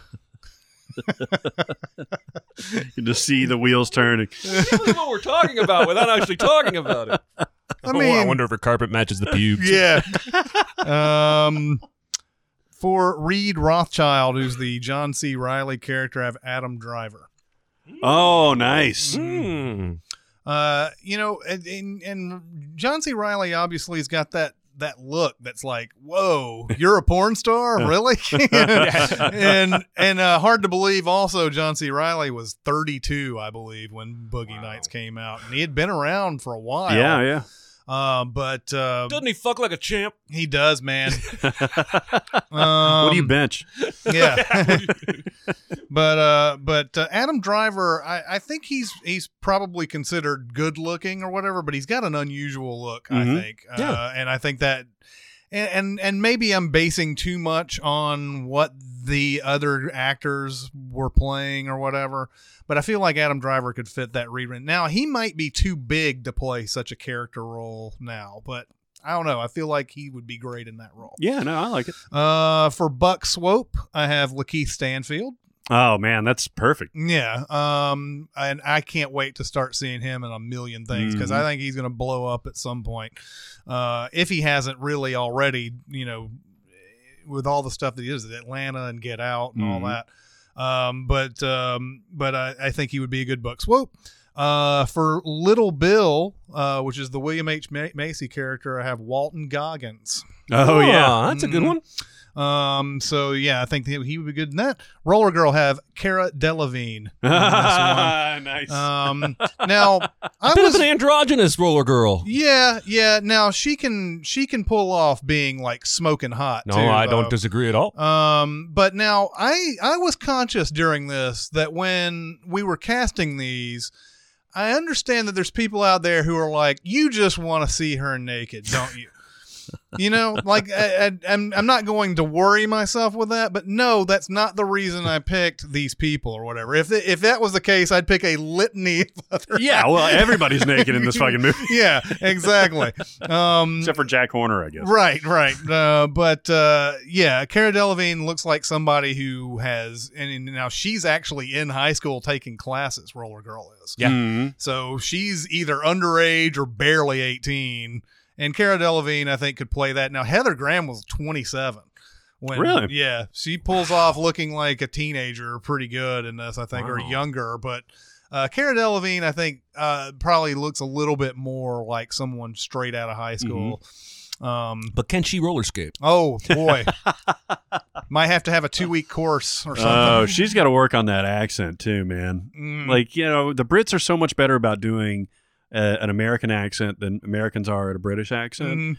But man, hers gets lost a lot. Well, I didn't even know she was British. You just keep her British. And A British roller girl? yeah, why not? Interesting. And then, was Heather Graham like really amazing?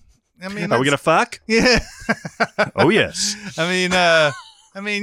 She was good. It wasn't like that's not the the performance in the movie you're going to focus on really. Scotty J, which is the Philip Seymour Hoffman character, I have Ezra Miller playing that one. Oh, I could see that. Yeah, I think Ezra Miller is sort of is like a Philip Seymour Hoffman almost. Like I think he can play anything. Mhm. I think he's one of our best like up and coming actors and everything, and he's very young. I think he could do anything that Philip Seymour Hoffman does down the line. Interesting. And I think he could play Scotty J pretty well, especially if you watch stuff like Perks of Being a Wallflower and that cameo he has in Trainwrecked and all that. He can do pretty much. And Who is he in Trainwreck? he's the underage guy that Amy Schumer brings back and like thinks that she's gonna fuck him and everything until she realizes that He's like 16. yeah, he's 16. He keeps. Oh, that's a hilarious scene. You should watch that again. Oh yeah. For Rahad Jackson, I have Peter Sarsgaard playing that. Rahad Jackson's the Alfred Molina character. Oh, nice. Oh yeah, man. Peter Sarsgaard in that would be Yeah, awesome, yep. I think. For Todd Parker, which is the Thomas Jane character, I have Jesse Eisenberg. Oh. Ooh, that's an interesting turn. Thomas Jane was like 27 or 28 when he did this. And he was essentially, I don't think I've ever seen him play a part like this. No, again. he's always been an everyman. He looks exactly like Aaron Eckhart. Yeah. I mean, he's always played this everyman dude, the Aaron Brockovich, and well, that's Aaron Brockovich.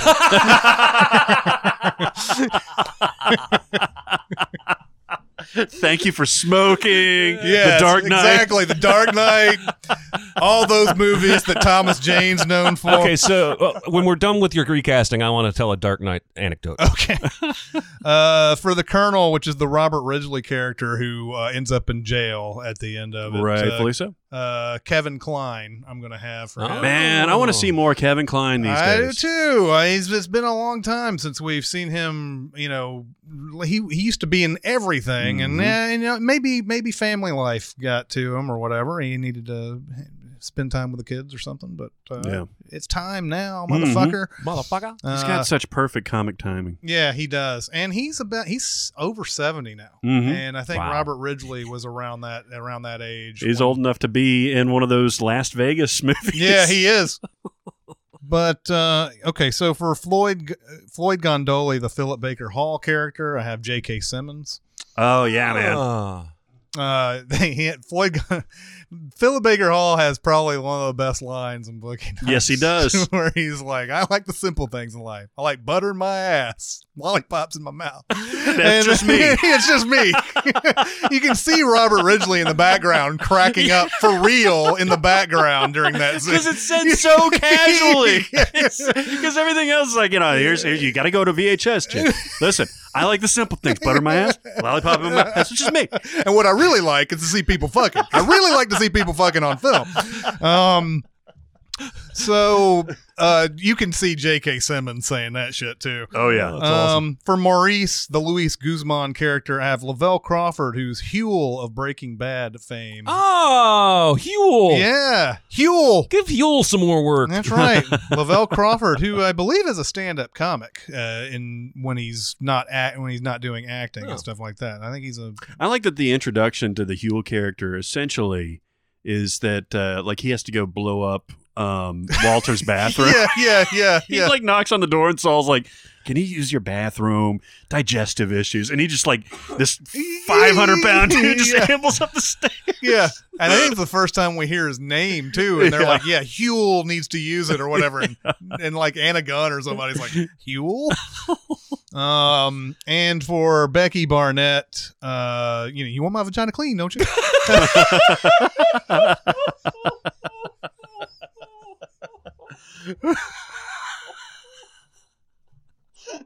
That's a good impression.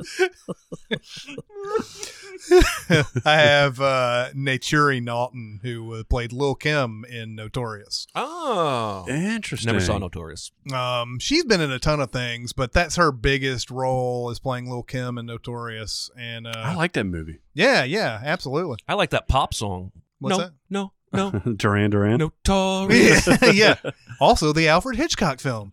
I know that there's other, like Ricky Jay has a character in there. I didn't have anything for him, but I know there's like a million others. Oh that yeah, probably we could come up with. Gone down the rabbit hole. I like your cast. All right. Awesome. I think we made a sin about this in the Dark Knight Sins video. Mm-hmm. But my biggest pet peeve with this movie, I have a few, and it's one of my favorite movies ever. Mm-hmm. My biggest pet peeve is that about partway through the movie, when Morgan Freeman finds out money's been funneled into this secret division for a project he doesn't know about, he talks to Bruce Wayne about it, and Bruce Wayne is like, I'm kind of keeping this one close to the vest. Oh, yeah. And then later, when Batman rescues Harvey Dent from the Joker's attack, Dent, the doors get opened, and there's Commissioner Gordon, or Detective Gordon, who's supposed to be dead, and he says, oh, Gordon, you do like to play things close to the chest.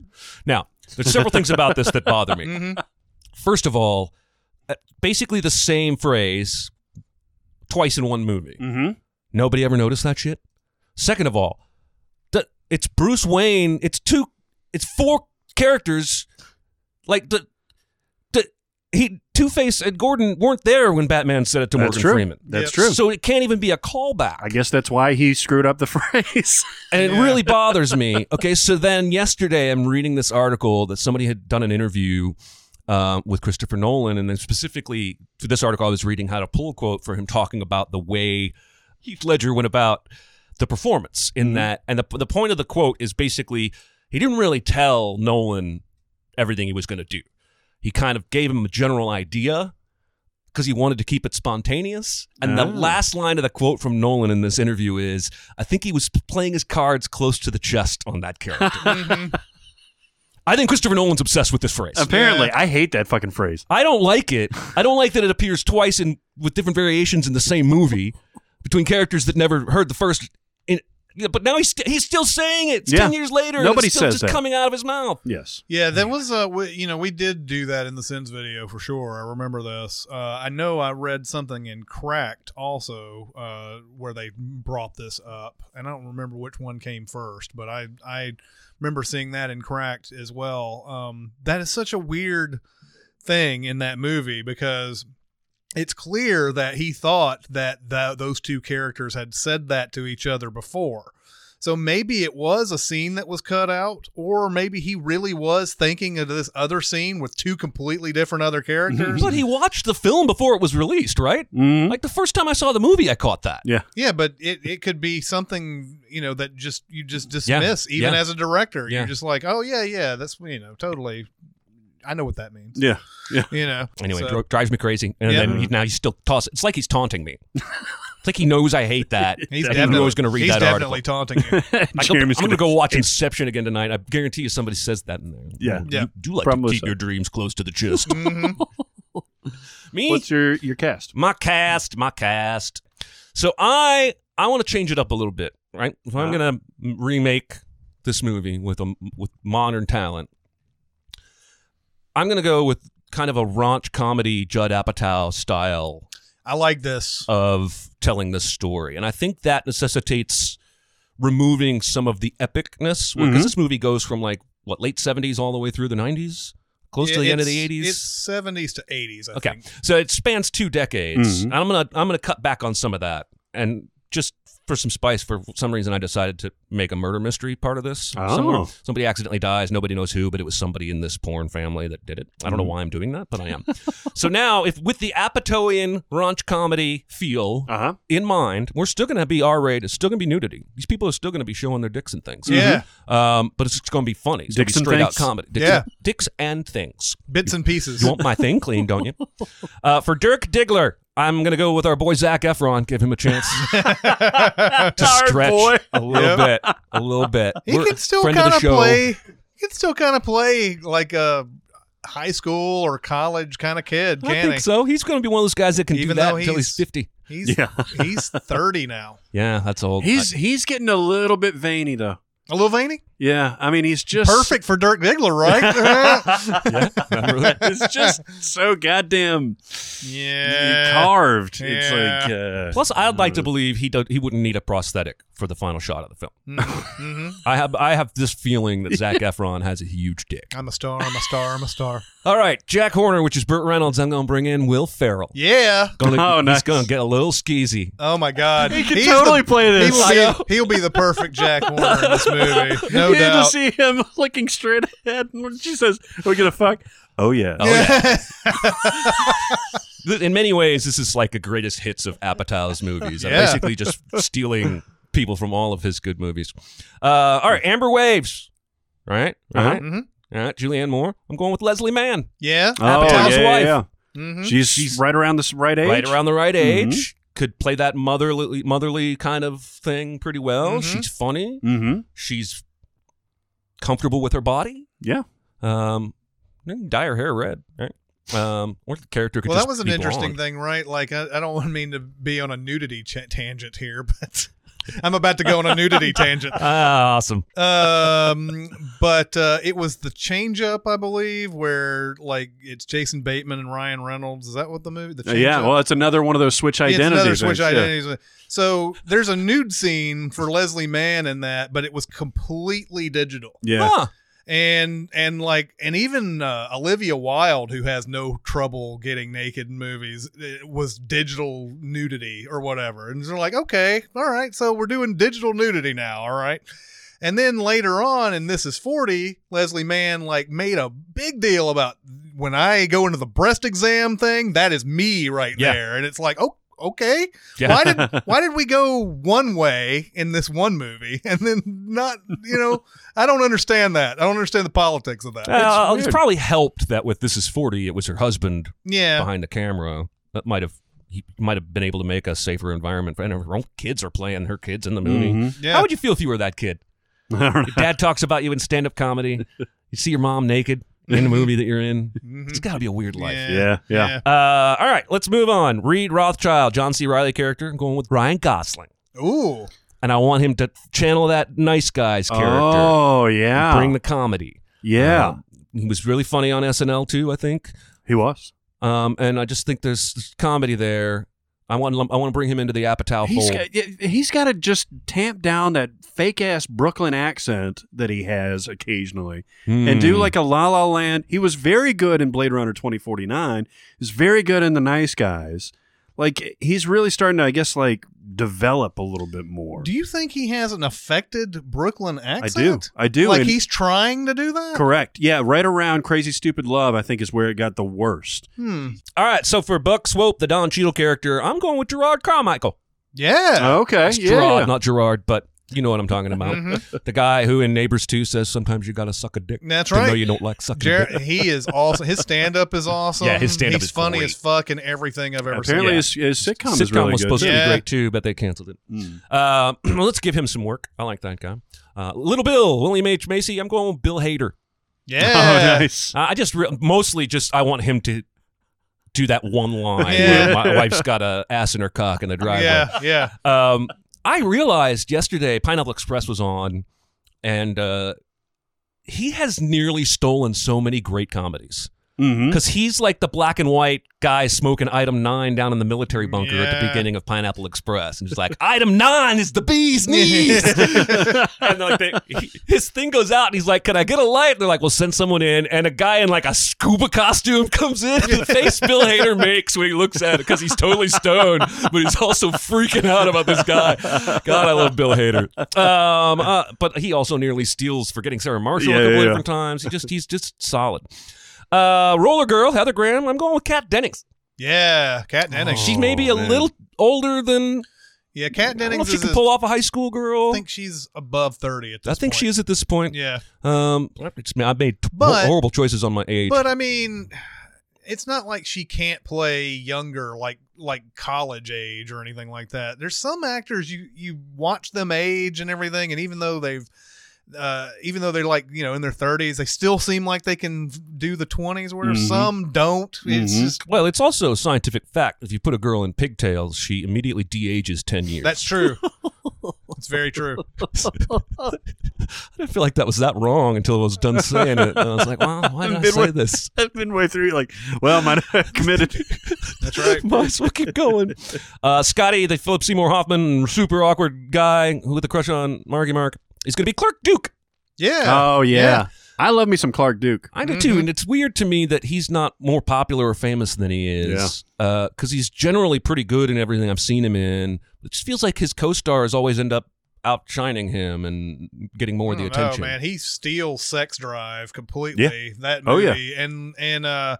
and I feel like he's memorable in other stuff that I can't remember right He was now. in Bad Moms for like 2 seconds. Yeah, I mean that's the problem. He'll get into something for like 3 seconds, and Yeah. it's just, you know, he's gone after that. But he started his career with Michael Cera. Yep. They used to do all those online videos and stuff, and I thought he was going to be just based on knowing Michael Cera. He was going to go Right. But yeah, he's always been that kind of like, oh yeah, I forgot about him type of actor that they put in movies. Isn't he in Kick-Ass? Isn't he one of his friends? Kick-Ass's friends? Oh, I think he is. Yeah. I think he is. All right, moving on. I'm dragging us down. I'm going to steal one of Chris's, but in a different role. And for the Colonel, I'm going to go with Steve Carell. Ah, there we go. I think you put some aging makeup on him. I think he'd do good playing a pervert.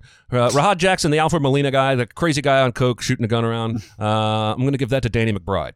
Oh, Okay. yeah. Perfect. Yeah. Isn't it Sister Christian that's playing in that scene? Yeah. Well, part of it. I think there's more than one song that plays. in Yeah, that there's a scene. couple. Yeah. And the guy's lighting up caps. That's an unsettling scene. It is. All right. So for the Thomas Jane character, I said any Hemsworth brother.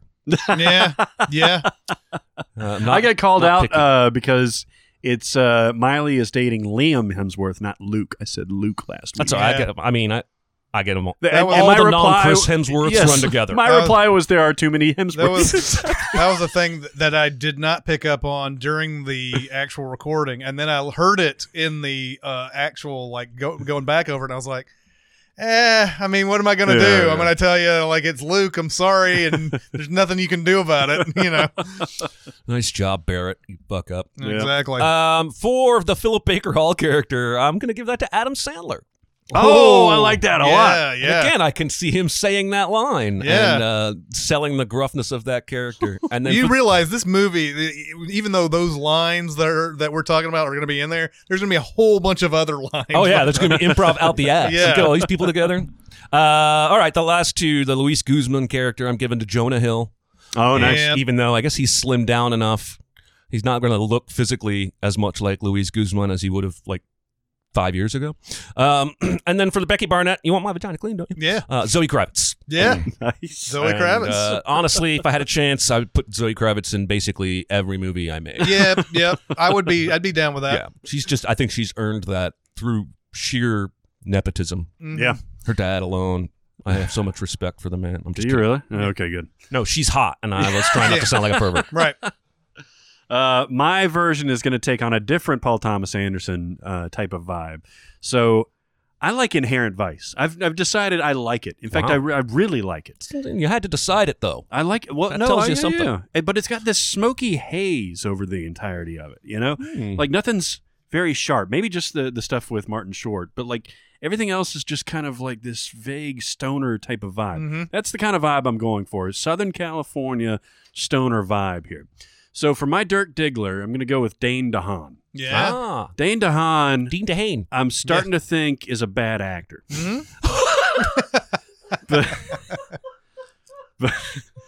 But so was Mark Wahlberg. Yep. Yep. I did not realize, because I hadn't seen Chronicle in a while, when we did Valerian, this is his voice, I guess. The way that he talks like man. this. Yeah, I mean, man, I don't like being mean. In fact, there are many times we'll write things in scripts and I'm like, that's kind of mean. Yeah. And I don't want to go that far and everything. It's somebody that I feel like can be good if you put him in the right thing, but everything I've seen him in, Amazing Spider-Man and like, you know, and I saw that Cure for Wellness and all I that. saw that. There's something about him. Yeah. What is it? I don't know. It's just so He's goddamn got this pure. weird thing about him, man. I know. And This- I didn't. That's how he talks. This is how he talks. Ain't you seen my movies? Yeah. Yeah. So anyway, but I think he can play this blank slate. I know he's a little bit too old for the role, but I think he can play this blank slate of stoner, Wahlbergy type of character that probably has a giant penis. Right.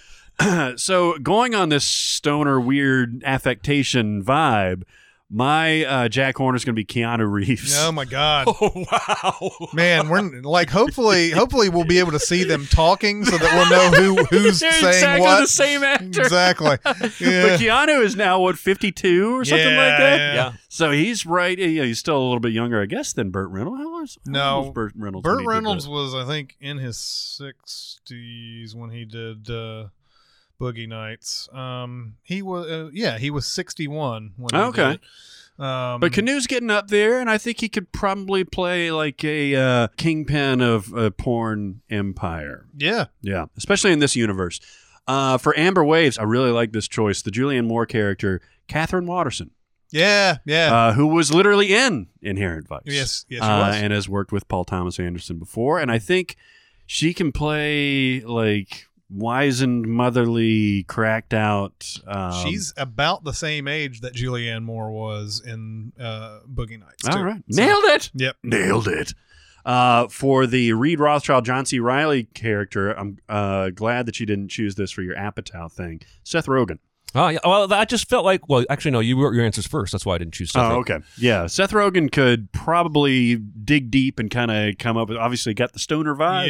Yep. And kind of become the buddy with Dane DeHaan here. Mm-hmm. For Buck Swope, for the Don Cheadle character, I actually wrote a note about this. I actually wanted to cast a black actor in this role because it's part of his character. Mm-hmm. I think that's important to keep that character African American. So Donald Glover, your Atlanta Yeah. co-star, Donald Glover has that kind of chill, appearance in a lot of the stuff that he does, even when he's playing a nerd in The Martian. Like, he's just kind of got this, like, it's not a stoner vibe, but it's kind of a chill vibe. Yeah. All right. For the Little Bill, William H. Macy, I don't know where the fuck this came from.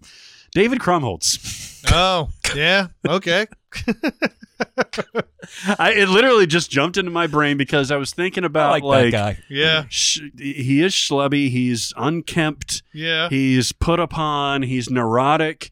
And David Krumholtz, who I guess is probably best known for Harold and Kumar movies. Numbers. Yeah. Oh, Numbers. I never. Did you watch Numbers? I watched all of Numbers. Yeah, I like that watched show. the first Interesting. 2 or 3 seasons of it, and then I got tired It of was it. one of the last Rob Morrow procedurals. was Yeah, Rob Morrow, and their dad was Judd Hirsch. Yeah, Judd Hirsch. Interesting. And one of the reasons I liked that show, it was very good. It ended every single episode with just an upbeat brother moment or father-son moment or family moment. Every single time. Like, the show was almost as much about the three of their relationships as it was everything else. Preposterous premise. Yeah. That the FBI is going to start regularly bringing in a mathematician to help them solve crimes faster. And it got a little goofy the ways they kept trying to keep him involved. Mm-hmm. But yeah, I liked that show. David Krumholtz is a super likable guy. Yeah, he could totally do it. For my roller girl, I'm going to go with Bella Thorne. Yep. She's already living this. Yeah. I don't know what to make of Bella Thorne. Now she's on. What is she? What was her best Disney. or biggest? I mean, yeah, I guess Disney, and then she was on that MTV Scream right. first series, like for 2 episodes. I think she's known for tabloid news She's as known much as for anything social else. media more than like an actual show. Yeah, but that's although kind of perfect for this role. I saw her in that movie that Jonathan was talking about the babysitter. Was she in babysitter. that? She's in that. That was the first time I thought she was really like I really noticed acting as far as like everything else I've seen her in. They have put her in as eye candy or whatever, and but that one was pretty good. Wasn't she in the Medea movie? Yeah, she was. The Halloween movie? Oh, was she in the frat party thing? I don't remember. No, she I just was one remember of the friends. Yeah, one of the daughter's friends or something. Yeah, then she was in that Amityville remake. Yeah, she was in that we tried to come out with the Amityville horror movies videos for a year and a half. They fucked us.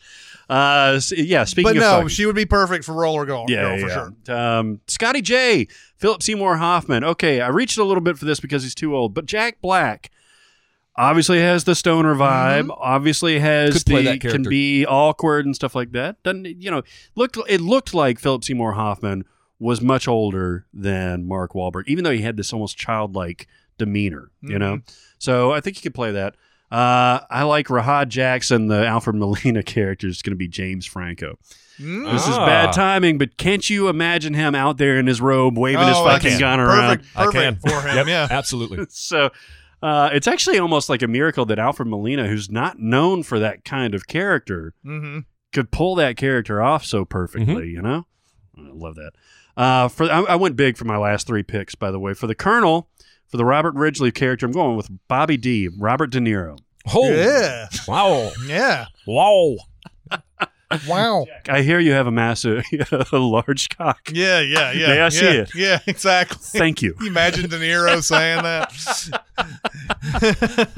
Oh my God, I think it'd be fun. For the Floyd Gondoli, the Philip Baker Hall is going to be John Travolta. Okay. Oh, wow. Okay. Travolta and De Niro back together again. Yes. I like butter in my ass and a lollipop in my mouth. Yeah. That's just me. Exactly. You know? Yeah. Oh, I think it'd be fun as hell. Yeah. And for my Todd Parker, the Thomas Jane character, can't get better than Ben Foster. Oh, Ben Yeah, Foster's yep, the best. yep. Ben Foster is the best. Thomas Jane, though, goes like from 0 to 60 quickly in that movie. In the safe, under the bed. No, we're not going to go anywhere. Let's get the fucking safe and the fucking money. The fucking. I don't know why they don't fucking leave. They just stick around. They see the guns come out, and they're like, "Oh shit! Oh shit!" Come on, you puppies.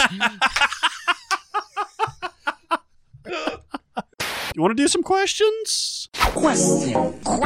I got something to say. I want the truth. I am listening. Questions. Okay. take Question for you guys: what movie do you really enjoy about a topic that you couldn't care less about? Hold on. Is it could care less or couldn't care less? It is couldn't care less. Couldn't care less. So this is an educated list. We've got educated people in our audience. I do think it's very much like regardless and irregardless in that it is, but they're people just accept it. wrong.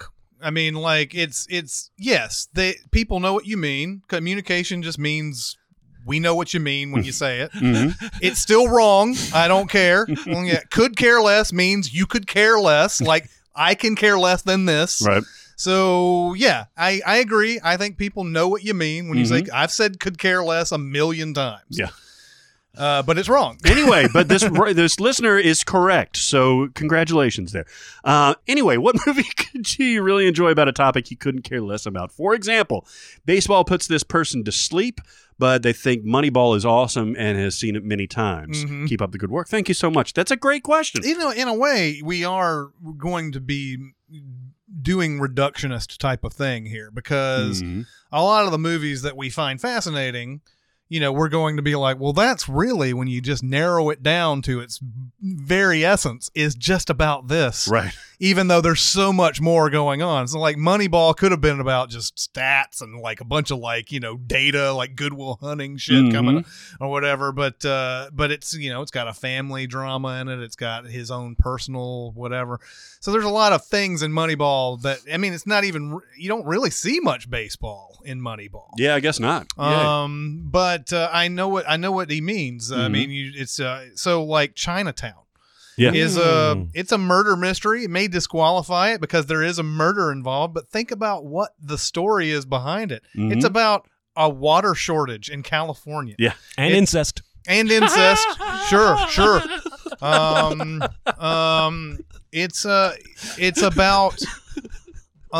It's about a wealthy person going around buying a whole bunch of land to put the water in the right spot. Yeah.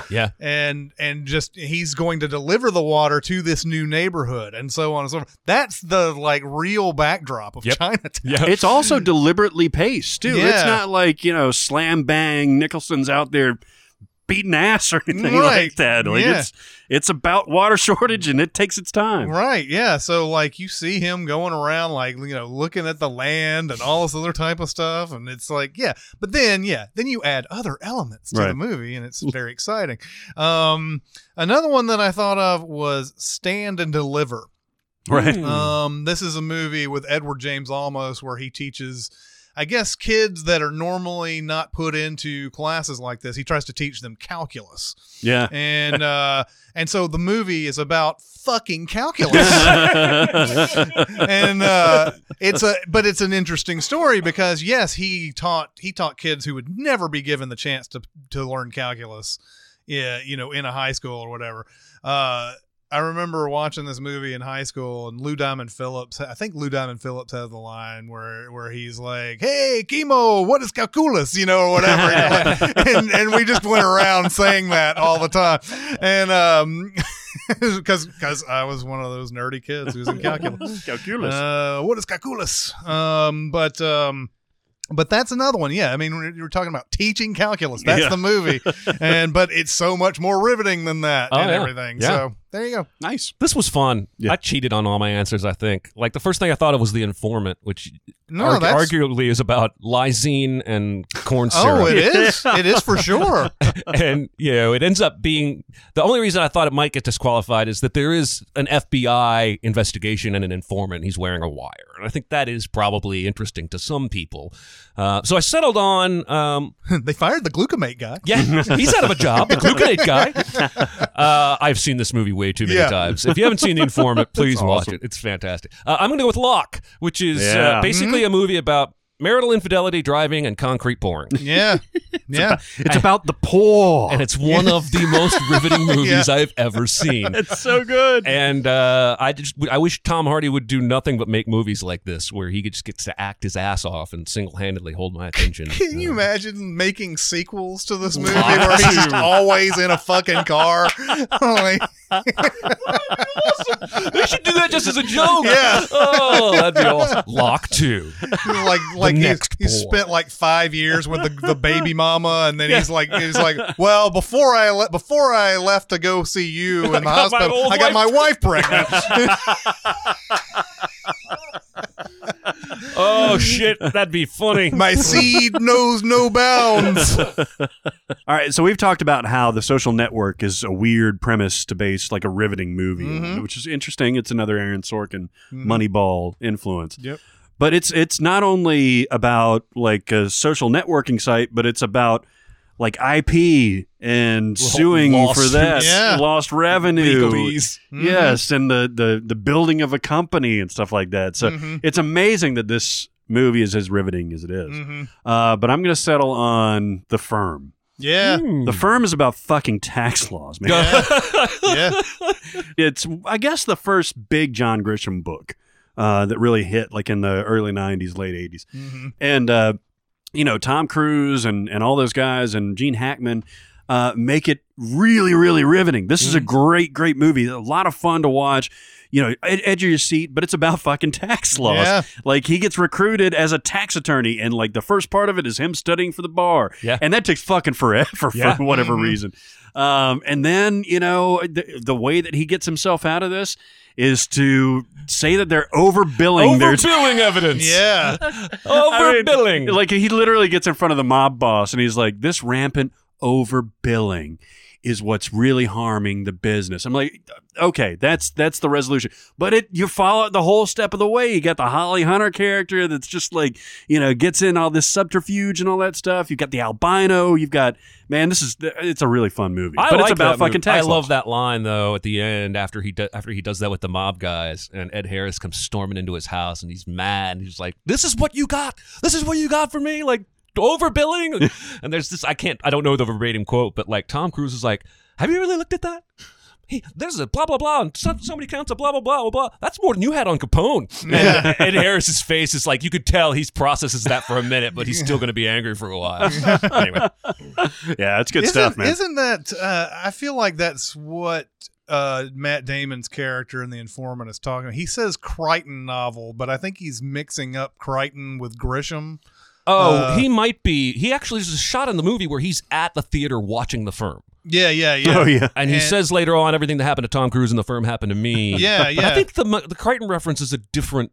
I think it's a different scene where he makes the Crichton reference. Yeah, he keeps saying that though, like it's out of some Crichton novel, and like everything he describes is really more out of a Grisham. Yeah. I don't know if he ever mentions Grisham in this whole thing, but Crichton, you know, you think about the Crichton novels. He might have been talking about Rising Sun. There's not very many conspiracy type things in Crichton novels. And so I've always found it funny that he says Crichton when I think he means Grisham all the way. Which down. would be within character. Yeah, I was going to say it would be within character. Yeah. Because he's the guy that says, "I'm 0014. Yeah. Like, why 0014? Because I'm twice as smart as James Bond. Yeah, exactly. That'll do it for this week. Keep going to the Sincast presented by CinemaSins Facebook page. Keep going to SoundCloud. We've got a Twitter. We've got an email. There's a million ways to come and talk to us after the fine program that you have just listened to, where we may have said more dirty things than we have ever said in one episode. Well, I'm glad I'm not alone. I was sitting here thinking this might be one of the pervier episodes. Oh, all right. Right. And that's saying something. Yeah. It is, really is. Yeah. So if you want to sound off on that and say, guys, you were a little bit horny in this episode, go ahead. We can take it. We've been caught a lot worse. We're much more likely to hear sounding off about my lack of respect for cinematographers and editors. Yeah, no that's kidding. much more likely to happen. Yeah, maybe so. But anyway, that'll do it for this week. It's Chris Agnins and Jeremy Scott and Barrett Sher. We'll see you next time. Thanks for listening. Comment on our episodes on our SoundCloud page. Check us out on YouTube, Twitter, Facebook, and Reddit. And be sure to visit cinemasins.com.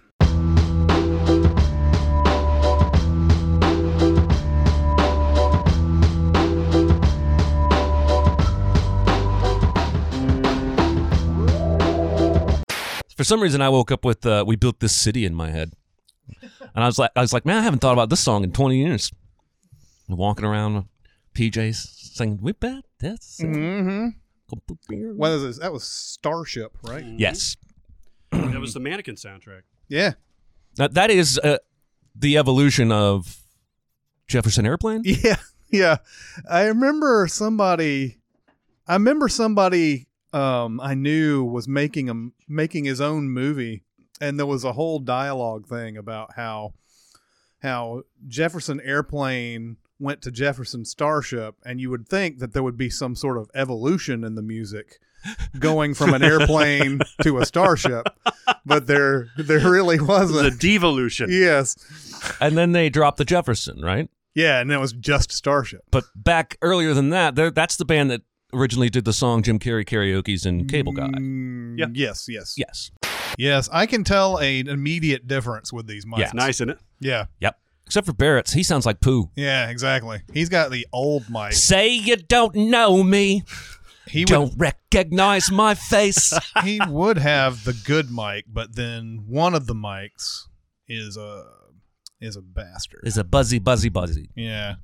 Say you don't care who goes. But you know what? That's what's good about Amazon. You can send back anything and just say, hey, it's fucked up, and then they'll give you a replacement. And it's usually very easy to do. Or if you're like me, you'll buy another one because you want it faster, and then you'll forget to send back the bad one. I've done that.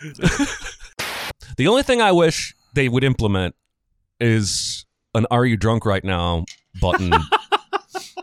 Yeah. Based on, because I mean, I had tweeted a couple years ago, but it was totally true that I woke up one morning, went down, was checking my Amazon, and I had loaded a fucking PlayStation 4 into my shopping cart and somehow managed to not click that buy now. Mm-hmm. And there are definitely some other purchases that have been made while under the influence. And usually it would help me a lot personally if they would put like a Jeremy, are you drunk right now? Mm-hmm. Isn't there Are you sure? I'm pretty sure I read about an app you can get for your phone that double checks based on the time of day that you're not drunk dialing.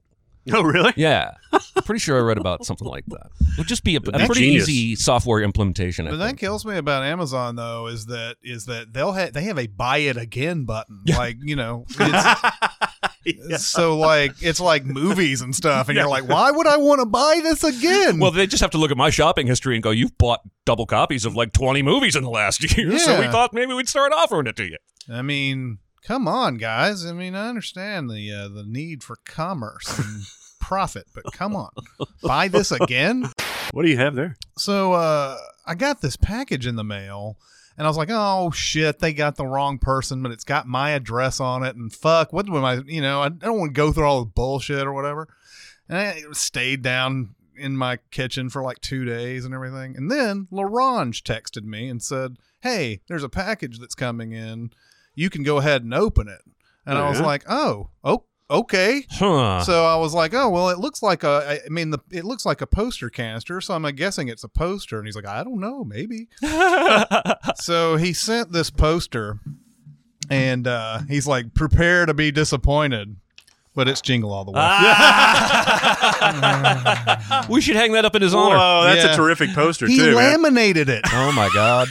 He fucking laminated it. Oh, well, the pull quote is, or the copy is, 2 dads, 1 toy, no prisoners. That's right. That's right. Wow. Sinbad has never been in as wacky a situation as he has been in this movie. Even that one where he was like pretending to be a dentist. That's right. What was that one called? Oh my House God. Guest? Oh, it was House Guest, wasn't it? Yeah. I think, whoa, wait. Yeah. No, House Guest was Steve Martin and... No, that was Bringing Down the House. No, Steve Martin was also a house guest because he buys a house for Goldie Hawn. Goldie Hawn. It's either House Guest or House Guests or something like that. The Sinbad movie, which I kind of want to say Phil Hartman was in that too. Oh, he may have been. Which is weird that they were both in this and Jingle All the Way. I'm looking up Sinbad. He's pretending to be a dentist. IMDb is like, what? It's like really? a con man. Seriously? Are you sure? Are you drunk right now? Yeah, exactly. Buy it again, Buy Chris. it again. Go into the 90s. He was in Good Burger. He was in First Kid. He was in House Guest. Yeah. Yeah, he was in House Guest. I don't know if he was pretending to be a That's a Phil dentist in Hartman that as one. well.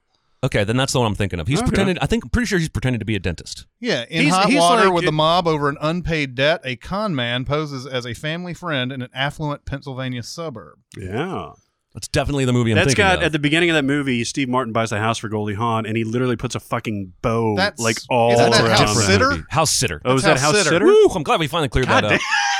There's this tangled web. Well, People listening to this section you are going realize, like, come on, you idiot. You realize that every one of those had house in it, though. Mm-hmm. Every one. Thank you, L'Orange. Yeah, absolutely. Laminated it. L'Orange has a new album out as of October. It's so good. It's good. It's so rad. Did you download it, man? I have been listening to the streaming stuff. Oh, nice. Yeah, but I he's gotten love from some serious, respected people on that album. Yeah, it's funny. On Facebook, I've been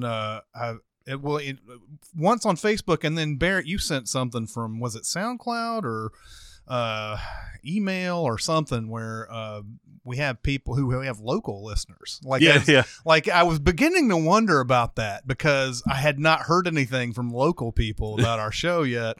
And like, we were talking about Thoroughbred, and somebody was like, "Oh yeah, I worked at that theater," and all that. The dude made your print of the 70mm Hateful Eight. Yeah, and like and it's funny because I'm like, man, that was a shitty thing, and then he comes on, he's like, yeah, it totally was. Like I wasn't just talking out of my ass, I just.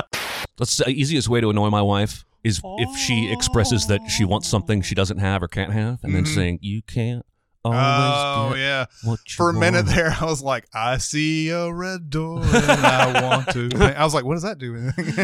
I fucking love that song, by the way. I do too. Can't always get you out. Yeah, because it's got that ending, man. It's like jubilation. You get the choir singing, and then you got Charlie Watts, who has always been an underrated drummer in my mind. He's got that skip beat. It should just be a regular backbeat, like dun dun dun dun dun dun. But he's got a dun dun dun dun dun dun dun. Yeah. Oh, it's fucking awesome. I love that. I love talking about that kind of stuff with people who pay attention to it, because most people don't. Yeah. Like the drummer from Coldplay is one of my favorite bass drummers ever. Will Champion. Because he consistently... And it took me a long time to realize that was what was making me enjoy a song more than others of theirs, is because it's that Hymn for the Weekend. Mm-hmm. Boom, boom, boom, yeah. boom, and it's like you could just so easily 4/4 that shit, and no one would really even notice. I get the impression he just likes to make it fun for himself. He does.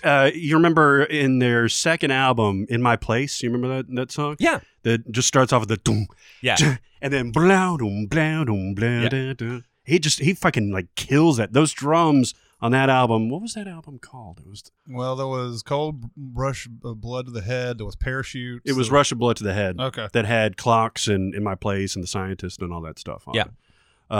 But yeah, the drums are enormous in that album. Oh man, I love it. I tried explaining that to my wife, and she's just like, "I like that you like that stuff, but I can't really tell what you're talking about." Man. Maybe they should choose a less angry band name,